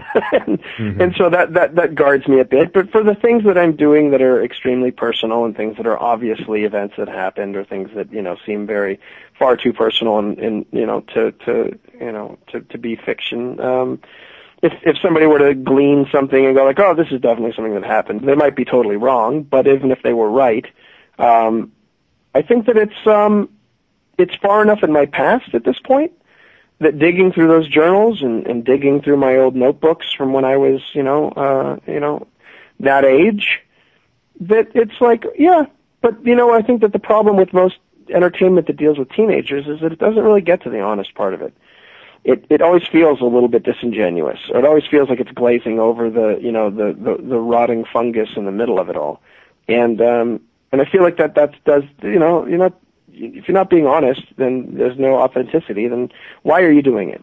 So I wanted to do something, and now that I'm safely 42 years old and far enough away from it where I can look back, I feel like it's why the book is as beloved as it is because it's all of that gooey, shitty ugliness that is ultimately authentic and identifiable to the kinds of, people who identify with it will go like, oh my God, what a very specific and honest thing that I would never want to admit to thinking or having done.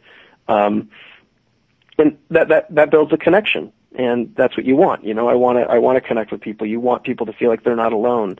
And when they read something that there's a character of your cast or two that they can identify with, and it makes them feel not alone. Like, oh my God, I thought that, or I did this, or I thought I was the only one. And the majority of a huge portion of the audience of Deadly Class are teenagers. And that's... Oh, is that right? That's very cool. I didn't know that.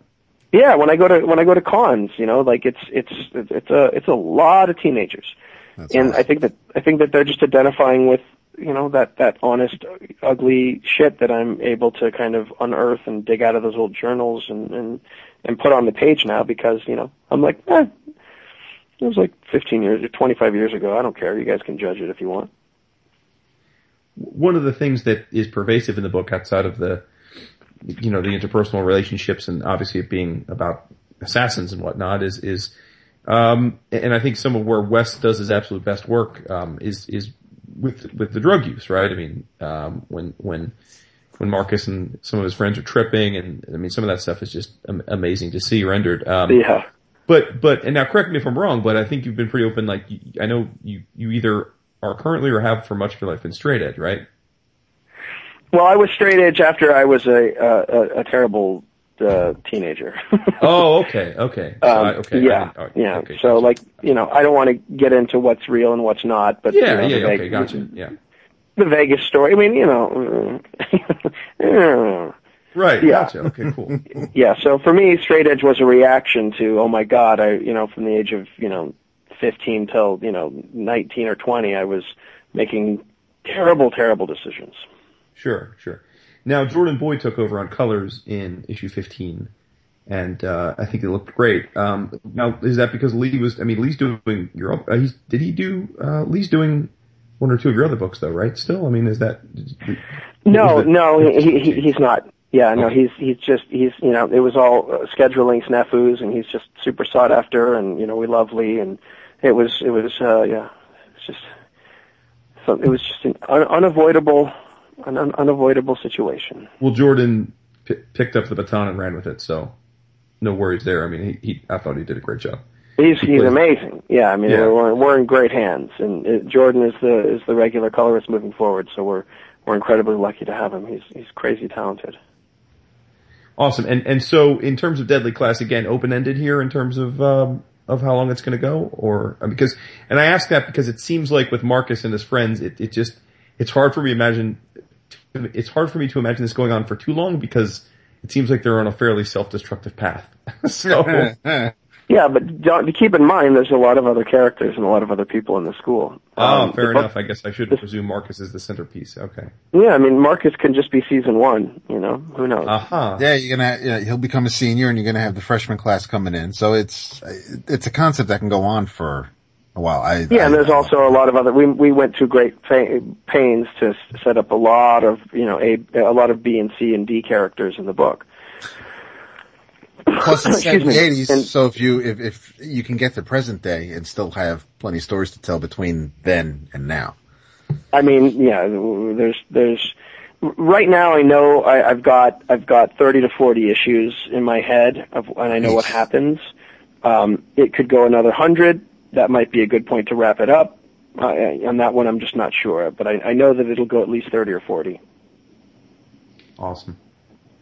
So, you, as you mentioned, you yourself are an accomplished artist, and you spent most of the last bunch of years focusing on your writing. But we had Hickman on a couple months back, and he keeps insisting that he's going to draw his next creator-owned book, and you've certainly done a lot more illustration than he has in your past. So, number one, do you miss drawing your own stuff? And number two, depending on how this next year goes in your return to creator own full time, do you have at least sort of tangential thoughts of doing a book that you write and draw again?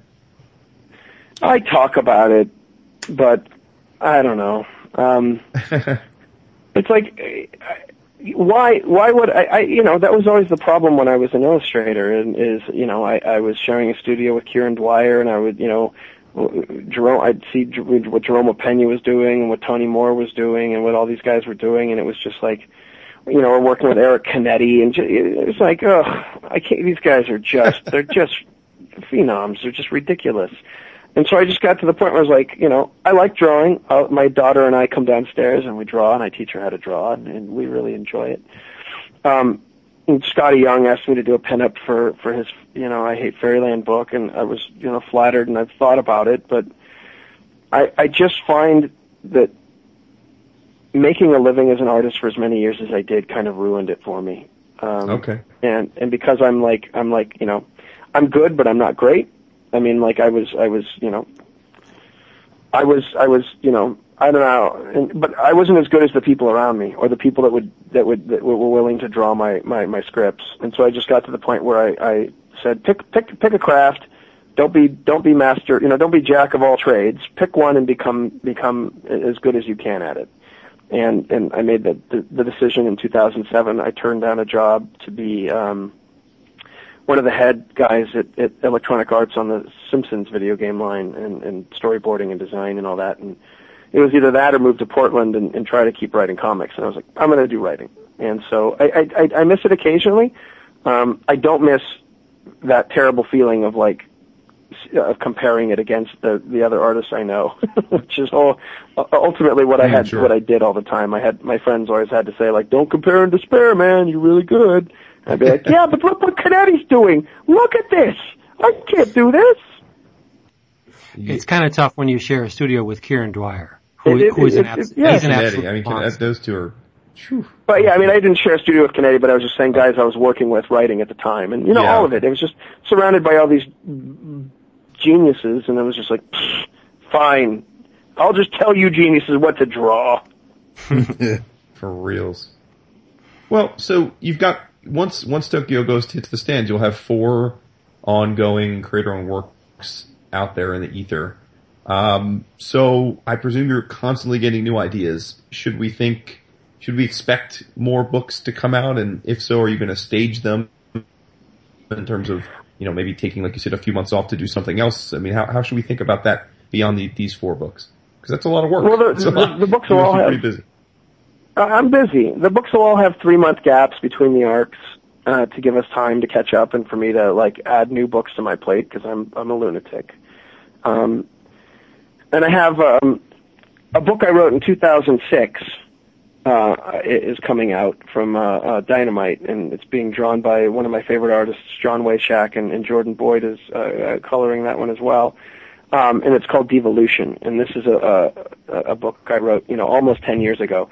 And so I'm taking the outline and the old scripts and I'm reworking them before they go to John a little bit, but ultimately I'm kind of just letting it preserve that it's a thing, it feels like a book I wrote 10 years ago. So if you like Fear Agent or Sea of Red, you'll like this. But, ultimately that is mostly done and has been done for years now, so that's not eating a lot of time, but I think that'll start coming out in January. And then as for 2016, yeah, I mean, I've got three really huge projects, and they're not all going to be ongoings. And some of them will be things where, there'll be, 5 issues and we'll take a little time off and then do another 5 issues. And some of them are just, 8 issues done in and out.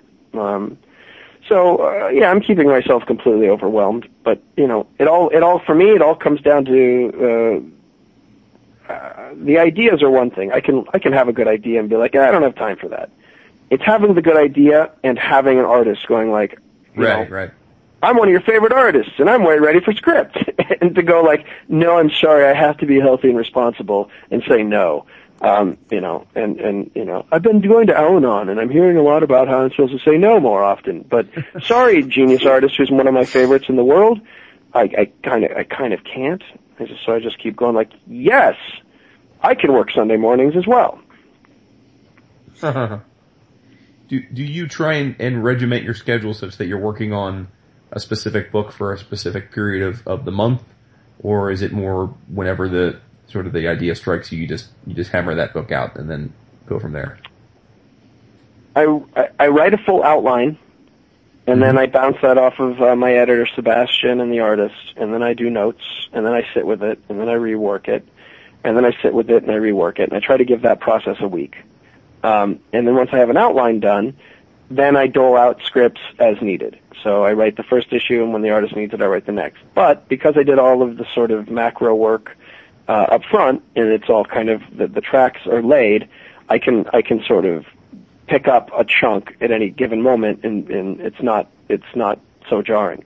So going from Deadly Class and Low earlier this month into Tokyo Ghost, it's not that difficult because I've got an outline. I can crack open the outline, reread it, and go, oh, yeah, okay, oh, Willie does this, right, and that's where Marcus and this, okay, cool. And then I see that I've got to get from here to there, and I script it. So I really, as long as I have outlines and I know where I'm going, getting the scripts done is not hard. And frankly, my ADD demands it because once I've been living with, Led and Debbie and Tokyo Ghost for a while, I'm like, I couldn't do the next issue. I want to get off and go write Stell and close out the second Low trade. Then I want to go off and be with Grant for a while. Each one of these characters really fulfill a different sort of aspect of what I like to examine and write. And so I'd like to jump around and kind of inhabit each of them in a month. So relative to Stell in Low, how long do we have to wait to have her get to the surface? Is that the journey, or is she going to get to the surface and we're eventually going to see the deal there? We're going to see the deal there in the third arc. All right. And I don't want to kill issue 10 or anything, but I figured a year was 10 issues was a good amount of time to spend as she was traveling up. And now that we've done that and I've seeded everything that's going to play a role on her way back down, which is coming, or maybe it'll be somebody else's trip down. Somebody's going to go back down. The surface will be revealed when we come back. So I guess where we left off with the last issue, we've got the sisters reunited thanks to the Helm suit, and that's the sort of the big crescendo. I'm waiting to find out what happens. So that's, Takini's art. I have to say, like Takini, we're bestowed with thanks to Image, we're given digital copies of all the books to sort of review and all that sort of thing. But I will say that in particular of all of your collaborations, Greg's work is done an injustice digitally because it's so intricate and so delicate that it looks like it looks breathtaking on paper in your hand. And I think that I know that digital is an increasing part of sales in the industry, but I do think sometimes, I don't know if you notice it when you look at your own works, if you notice that sometimes I think digital treats the art well, other times I think it does it a little bit of a disservice, and I think in Lowe's case, the art has to be seen in person to really appreciate just how intricate it is, because it's on another level, I think. But it's lost a little bit. It's also a little bit bigger, I think that the screen on the average iPad is a little bit smaller than a comic book page, and I think that inch of circumference can really make a difference, and that's what she said, and boing. Sorry, I couldn't not do it. But yeah, I think that, Greg put so much into the work that if you have an eye for art, you know what you're looking for, and you look at those panels, they go on forever, and they're so beautifully designed that ultimately we will do a big oversized hardcover like the Fear Agent ones. And we just put out the Last Days of American Crime oversized hardcover, and that comes out next week, and it's 8 by 11 or 8 by 12, just like the Fear Agent hardcovers. So you get to see what Greg's work looks like in a giant printed hardcover edition with the big expensive paper and all the good stuff. And it's it's worth it. It's worth seeing it in this. So I can't wait to see Lowe given the same treatment. While we're on the subject of Last Days, that one scene where Shelby pulls Graham into the restroom. And what she says to him after, I think that is just like the perfect marriage of visuals and the story. It's just devastating, that scene, and it's amazing. It's just so well done. That's a great book, and I'm glad that it's getting the oversized hardcover treatment. Yeah, I am too. It's a real treat. I got my comps in, and it's something I'm incredibly proud of. It was another exercise in, I want to do a crime story that actually reflects the real true horror that I'm reading in the news every day. And so much of the really terrible, horrific things that happen in that are things that were taken out of news articles that I was reading, and things that were actually happening. And so I had somebody come up at a show and they go, "This is just so ugly and there's all this in it." And I go, "Yep, but that happened in Los Angeles a year and a half ago." And then seeing Greg, so beautifully, render all that ugliness is, it's a treat. His women are beautiful. Has there been any play on that series, in other media? Like, maybe a television show or a movie or any kind of options for Last Days? Yeah. About 5 years ago, we had F. Gary Gray directing it and Sam Worthington starring in it, and then, Sam pulled out to go do, Man on a Ledge. And so in Hollywood, once a big star walks away, something feels tainted to other people, so we've had to let it cool off. But there's some big news that I'm told will be coming out soon, and it's still in development for a feature film. Awesome. Great.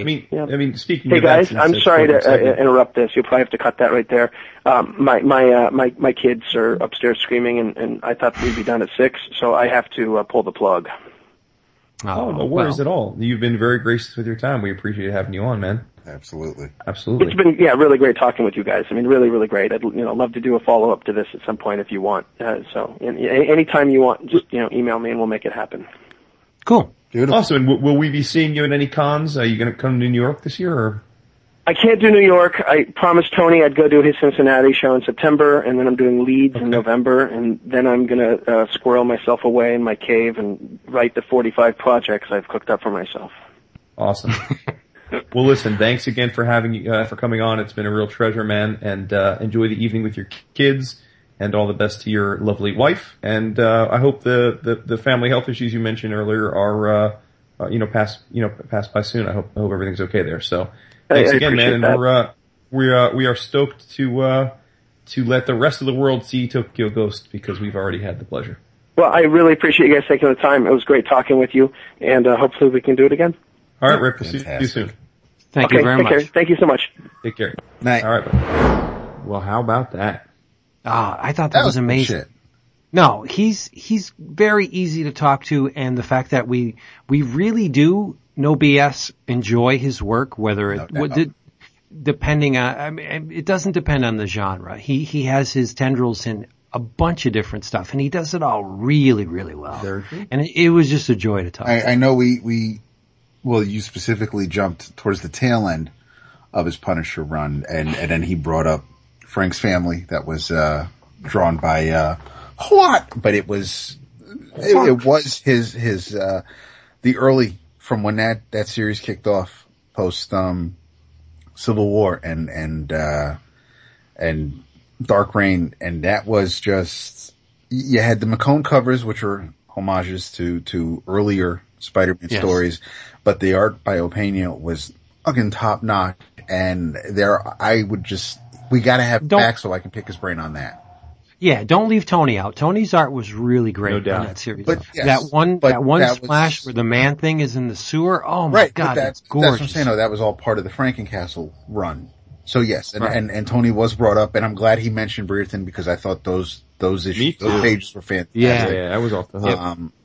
Anything Brereton's great. But I mean, he brought back Microchip. You had the other kid who was, who was trying to work with Frank. It was just, I really, really enjoyed that Punisher run. But I mean, and Jason really, I'm surprised, didn't get to go hip deep into into X-Force. So, again. Nor did I go deep into Fear Agent, two of my favorite works. Right. And he did. He wanted to make sure, that, and then he gave props cause he did talk about who he worked on what with, and honestly, I am extremely grateful that Wes Craig is the artist on Deadly Class, because I do not know if I'd be enjoying it as much if Tony Moore started it off.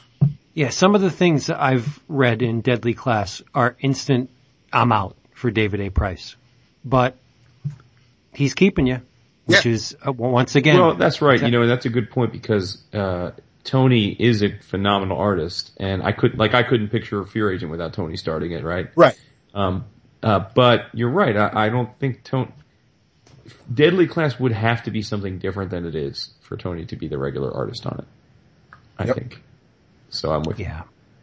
But he was a real cool dude. I mean, the thing about him is he's an open book, man. He's real honest about his life and what's going on, and I think that comes off as I think that's the kind of person that people want to support and want to root for. So.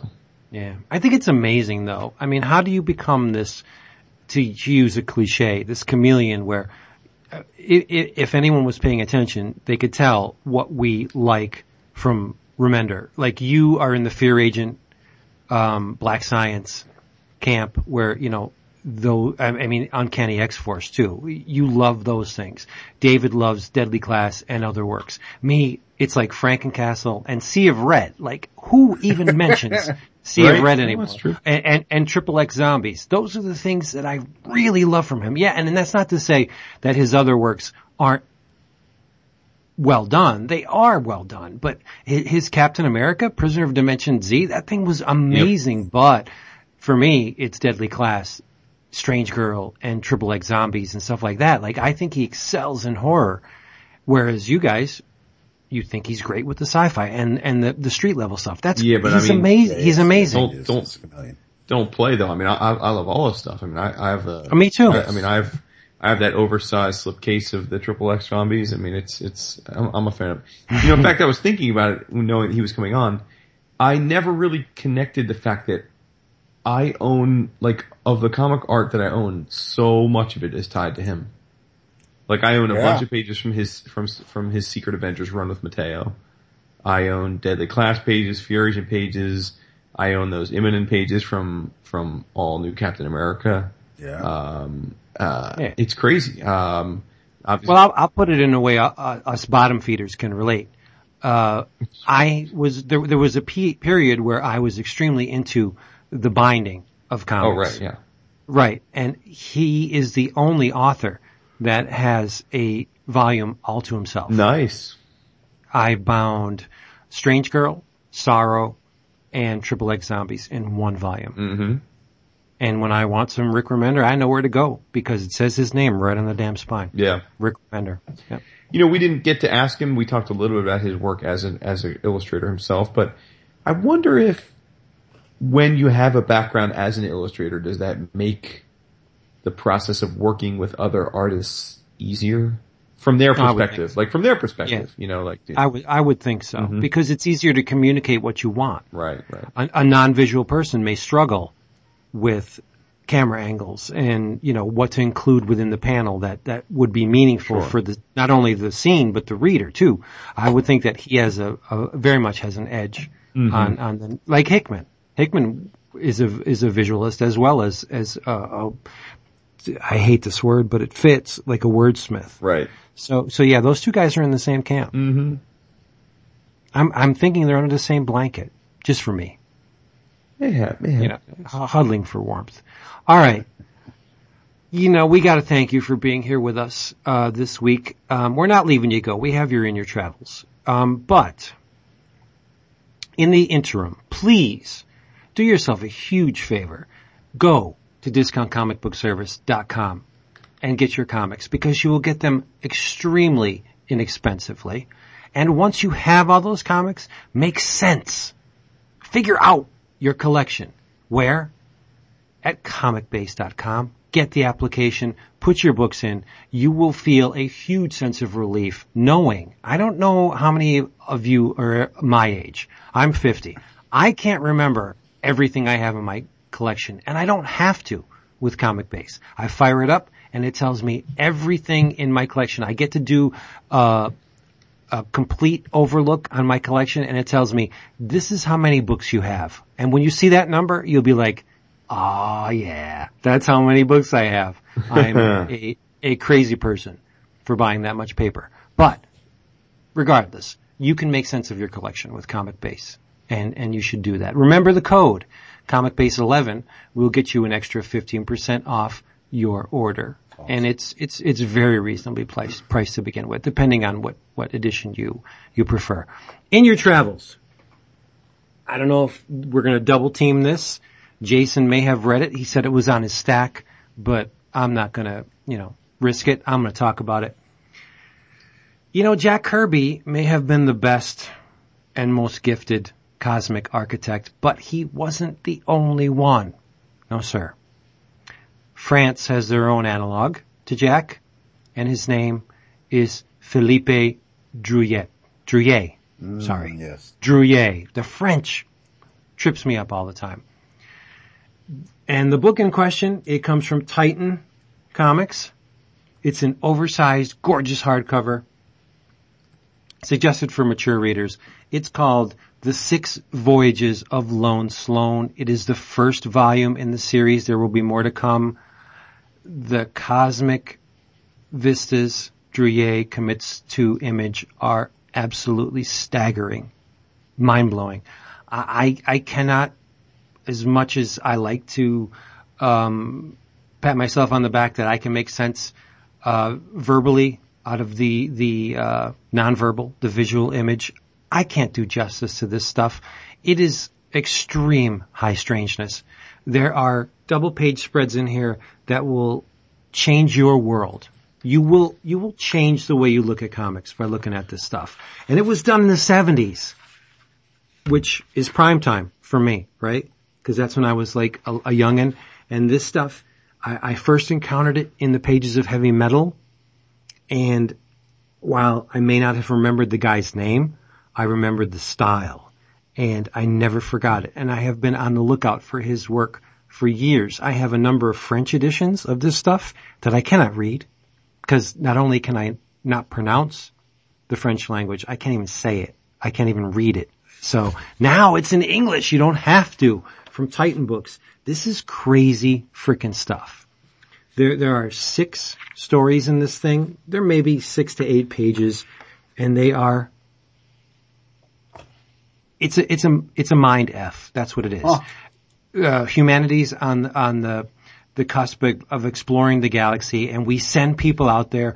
A lot of them don't return, but Mr. Lone Sloan goes out and he is transformed by the infinite, the godlike, and he is put on a throne of stone. So if you put it together, Lone Sloan on a throne of stone trips the tongue, and it's also going to trip your mind because this stuff is just amazing. It's wacky. It's crazy.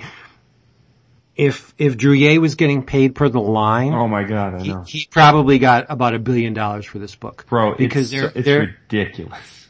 No, there are marks all over the place. And like I said, it's very much in the Kirby, what the hell are you smoking? How can a human being conceive of the infinite like this? Because that's what most of this is. It's the infinite. He's in the playground of the gods, and it's crazy. Jason, have you read it? Yes, sir. What'd you think? It's phenomenal. It's nuts. I don't know why. I mean, I shouldn't say that. I pre-ordered it from previews, so something about it must have grabbed me. But I was not familiar with the work prior to pre-ordering it, and it's. I don't think we can do the line work justice. No, you can't. It's so detailed. I mean, some of the pages, it's like. I mean, that one where they introduce the God Kings and you've got the three faces. It's like. I mean, I don't know. It would be the most petrifyingly difficult tattoo to give a tattoo artist to do ever. Seriously. Right? There's a chapter in which he meets Torquemada Varancourt, and it's called The Bridge Over the Stars. It is literally a bridge that spans planets. So you have this gigantic cosmic landscape with planets, and there are these, they're basically arches that span one planet to another planet, and there's these huge creatures on the end cap, essentially, of this bridge. And just to conceive of something that spans a distance between planets, it's like mind-boggling. But he gets it all down on paper, and he draws every frickin' brick in this bridge. It's like, how can this how did a human commit this to paper? And you're thinking, it's inconceivable. No, it's not. It's in this book. Yeah, and there's definitely some, I don't know which came first, Dune or this, but you've got like him saying the word, right? And like, the power of the spoken word. It's, the pages where he renders sort of, like the infinite versions of himself. It's just, it's ridiculous. I mean, every page, I look at it and I think it would take a modern artist of some renown, it would take them weeks to draw one of these pages. Right. Well, there's a reason why the installments were done in 6 to 8 pages. It was because it's the work is so intensive. Mm-hmm. And basically the story is this. Sloan is encountered by something which completely destroys his essence and then remakes him in a version to which they can use for their goal. And they send him out into the galaxy, and he just encounters a bunch of people. It's almost like a stream of consciousness type thing. Ugh. He rides a dragon in space. Is that not the ultimate selling point? The guy rides a dragon in space. I'll say it again. It's nuts. You need to see this. And Jason, his line gets even more loose in successive volumes. Really? Like this is tight for Druillet. The later volumes, his style even transforms more to the point where it does my eyes a very good service to just look. I can just words. The hell with the words. I just look at the art. But the story is pretty cool. It's very much in the Jodorowsky. For sure. Yeah, it's in that milieu to be French, or to try and be French. Yeah. But, no, seriously. And this volume was not expensive. The cover price is only $17.99 for this oversized hardcover. I think it's like 68 pages, but that's more than enough when it's Druillet, because it's very intensive. But if you were a Discount Comic Book Service customer when this thing came out, you paid about $11-12 for it. Which is crazy. And we should note for those, this is, you know what, now I know why I bought this. I remember in the previews, in the solicit, it says it right here on the back, it was the grand prize winner at Angoulême which is, one of the big European, I know you guys know this, but for our listeners, it's one of the big European shows. And the grand prize is essentially like it's the equivalent of winning the Cannes Film Festival for European comics. Right. Yes. Right. And so when I saw that, I ordered this. And I don't even know when I ordered it if I realized it was from the 70s originally. I thought, okay, that'd be cool to try. And the Titan Comics has, Lone Sloan Delirious and Lone Sloan Delirious 2, coming Delirious soon. Delirious is the next one. Yeah. So. And that's one story. It's longer than this, which is wow. And the description is Sloan, a solitary interstellar explorer, imbued him with mystical powers, wanders a universe alive with star dragons, planet-sized machines, insane robots, and beings of godlike powers, melancholies, and rages. So. There's a starship in this book, propelled through the universe with sound. So if you're thinking Grant Morrison came up with that first, he did not. Nah, son. No. There are waves of human bodies in space. Yep. Just gigantic undulating waves. And you look at it and it's just little tiny human body after little tiny human body all arranged in this beautiful cascading pattern. It's great. There must be 3 million faces drawn in this book because almost every facade, almost every piece of clothing, piece of armor has some kind of face embedded in it. Yep. And remember, this was before the advent of the personal computer. So all of this, there's a point in the narrative where Sloan is duplicated an infinite amount of times, and Druillet draws every single iteration of his physical form. It's insane. Mm-hmm. Yeah. Yep. And it wouldn't mean dick if the art wasn't good. I mean, anybody could just keep drawing the same thing over and over, but Druillet is a consummate draftsman. This thing is incredible. Yeah, so just do yourself a favor, get this book. No doubt, son. Yep. Damn. Oh, and I have to get it. I will get it. In your travels, I am going to throw, what am I going to throw out there? You think I'd have been ready? Well, because we really enjoyed cause I read very little this past weekend and we're recording this a little early this week, so I'm making excuses at this point, but, there's one thing that I've been meaning to finish because I only had a couple of issues left to finish it, and that is Cowl. And we all enjoyed the first hardcover, the first collection, and then there was the one shot of the Raven's origin, and then the second part, which was, which also happened to be the final, part. But, issue 7 through 11 is the arc is called The Greater Good. And it picks up pretty much where the first arc ended. There's the contract dispute happening. And this is why I was kind of hesitating about whether or not it should be My New Travels, because I did enjoy it, and the art is fantastic throughout the entire series, and it's still a well-told story. It just didn't have, and I don't know if I don't think it's because I knew it was ending and they wanted to continue it, but issue 11 was the last part, and once the 11th issue came out, they were going to start work on the next story that they were all going to, that Hagen Siegel and Rice were going to work on, and it's Hadrian's Wall. But I don't think the series ended as strong as it started. Your mileage may vary. It's still told, I can't say it told a complete story because there are things that can be revisited.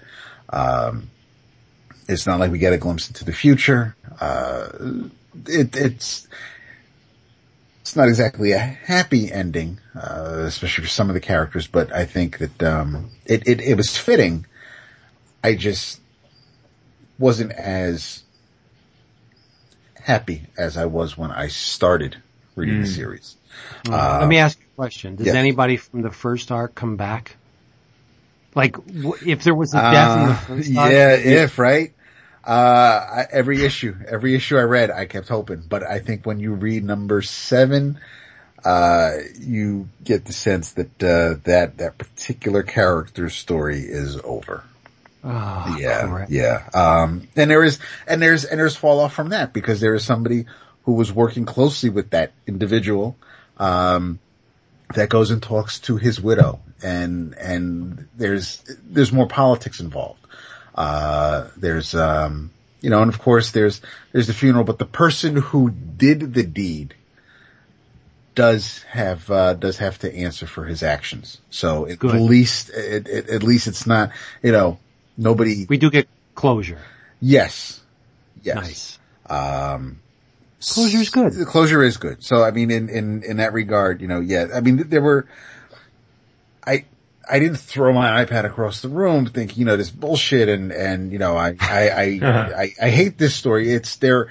And so that's testament to Higgins and Siegel because they were actually able to, in 11 issues or 10 since number 6 was basically, the one issue was a one shot. So, in a handful of issues, they made me care enough about these few characters. And it was, it's a story about unions and contracts and there's, an elevator pitch would probably be a little difficult for some people because as soon as you say certain words, they stop listening. And it really is kind of hard to just sum this book. It looks amazing. The art is absolutely fantastic. And if you dig great art, that could be a hook right there. And whatever the story is, okay, you'll run with it. But, go ahead. It's gotta be like saltpeter for the creative team knowing that you started so strong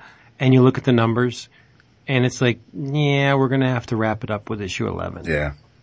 That's gotta be a major downer for such a great book out of the gate. Right.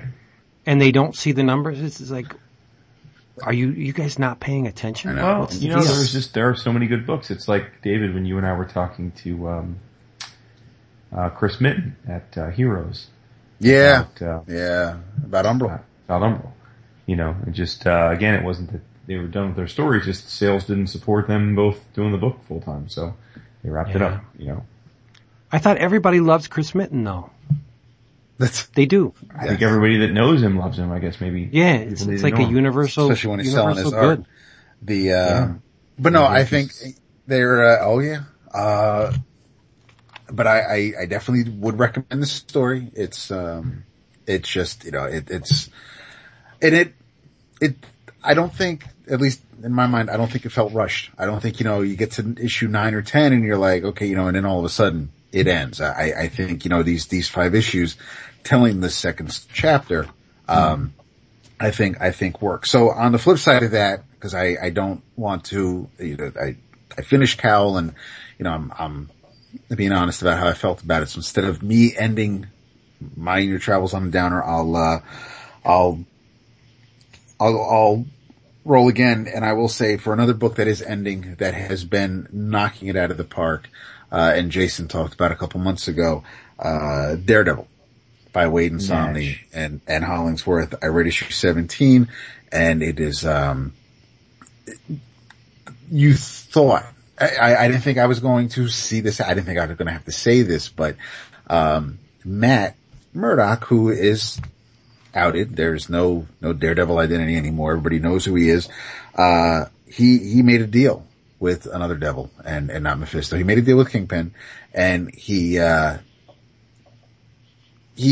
thought, and I did because of how the story is going. And hey, it's Matt Murdock, the happy-go-lucky, carefree, lawyer. I thought that he had the upper hand and he didn't.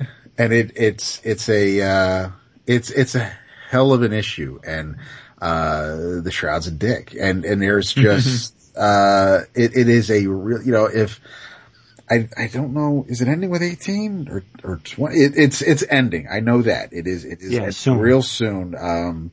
I don't know if issue 17 is the, issue 17 is the one I read. I don't think, actually, issue 18, according to the last page of 17, the last panel says next signature piece. So to me, that kind of sounds like that's the finale, but, it's definitely in the last days phase. Yes. Yeah.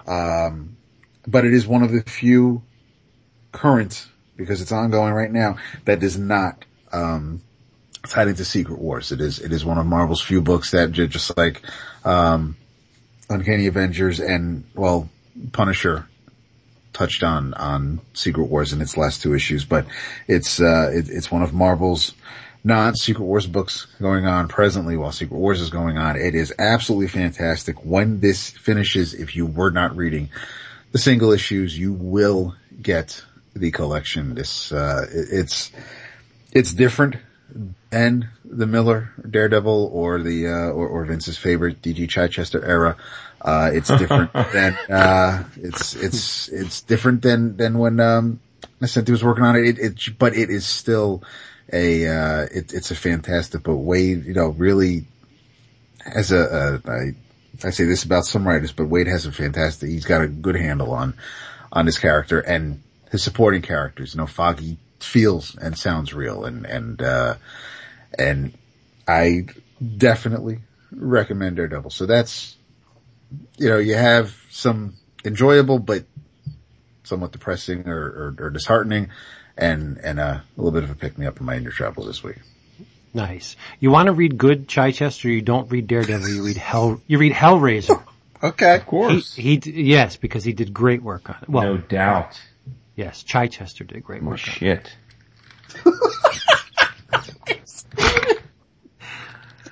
Oh, Dick. What?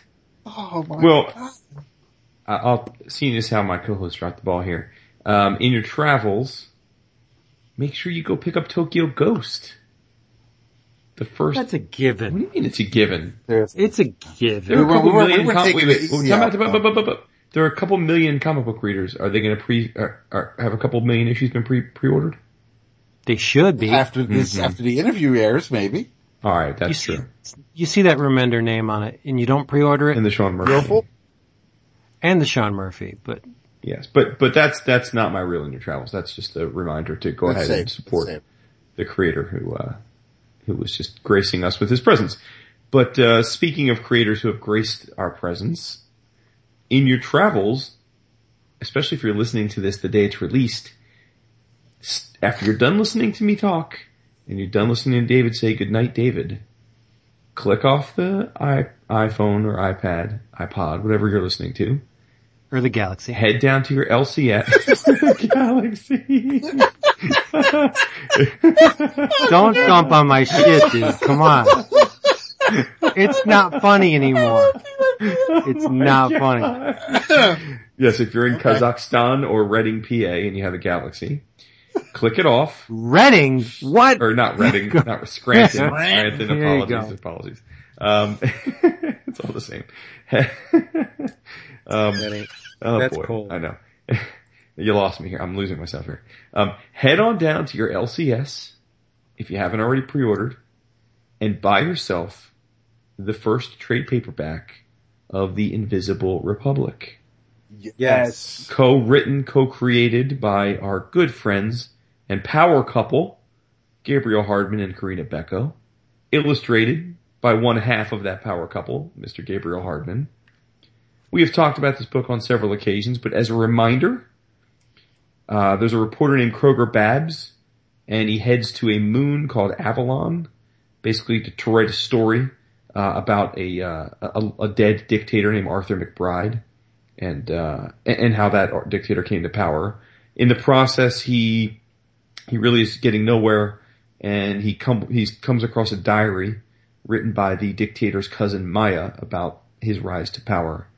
And we bounce back and forth from the history of McBride's rise and his cousin's involvement to the modern day storyline. And it's masterfully done. It's masterfully drawn. It's wonderfully paced. And I dare say it's at least to date their career work. So if you haven't been reading any issues, first of all, shame on you. But you're forgiven if you go ahead and buy the trade paperback. Yes. Agreed. Illustrated by the less attractive member of the company. Well, Avi. Totes Avi. Totes Avi. Seriously. But a hell of a guy, nonetheless. No doubt. Yes. He can't be pretty and be that talented. Have we heard if they're going to be in New York this year? I believe they will be. Okay, good. Nice. Well, hey, as usual, I would like to thank everybody that did good by us and ponied up with the iTunes review, because you pushed that person down a lot on the list. You know, when you give mention to it, though, you're just giving them power, right? I know. Yeah, I know. It's kind of like Jesus. But, so, dude, you cannot say that when I have a mouthful of seltzer in my mouth.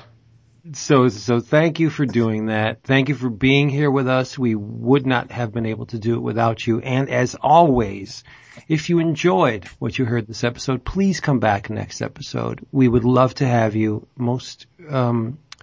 David really would love to have you, cause he's lonely, you know. Well, the other 6 nights of the week when I'm not talking to you guys, yeah. Oh, that's true. Right. And we have another special treat for you next week. It's amazing. It's a fun time, exciting time. It's like Halloween early. And we're very, very pleased to share it with you. So, as always, David. Vince. Say good night, David. Good night, David. I thought I'd give you an easy one. Yeah, that was a layup. It's been a hard week. He's good with the layups. It's true. 3-pointers, not so good. That's true. You see how I did that? Like I pretend to know anything about basketball. Maybe if my time management was better. Oh. Gets to reading. Self-deprecating. That's why I haven't been reading many comics this week, folks. Always funny. Okay. Bye. Peace. Peace. Love you. Call me. Call Vince.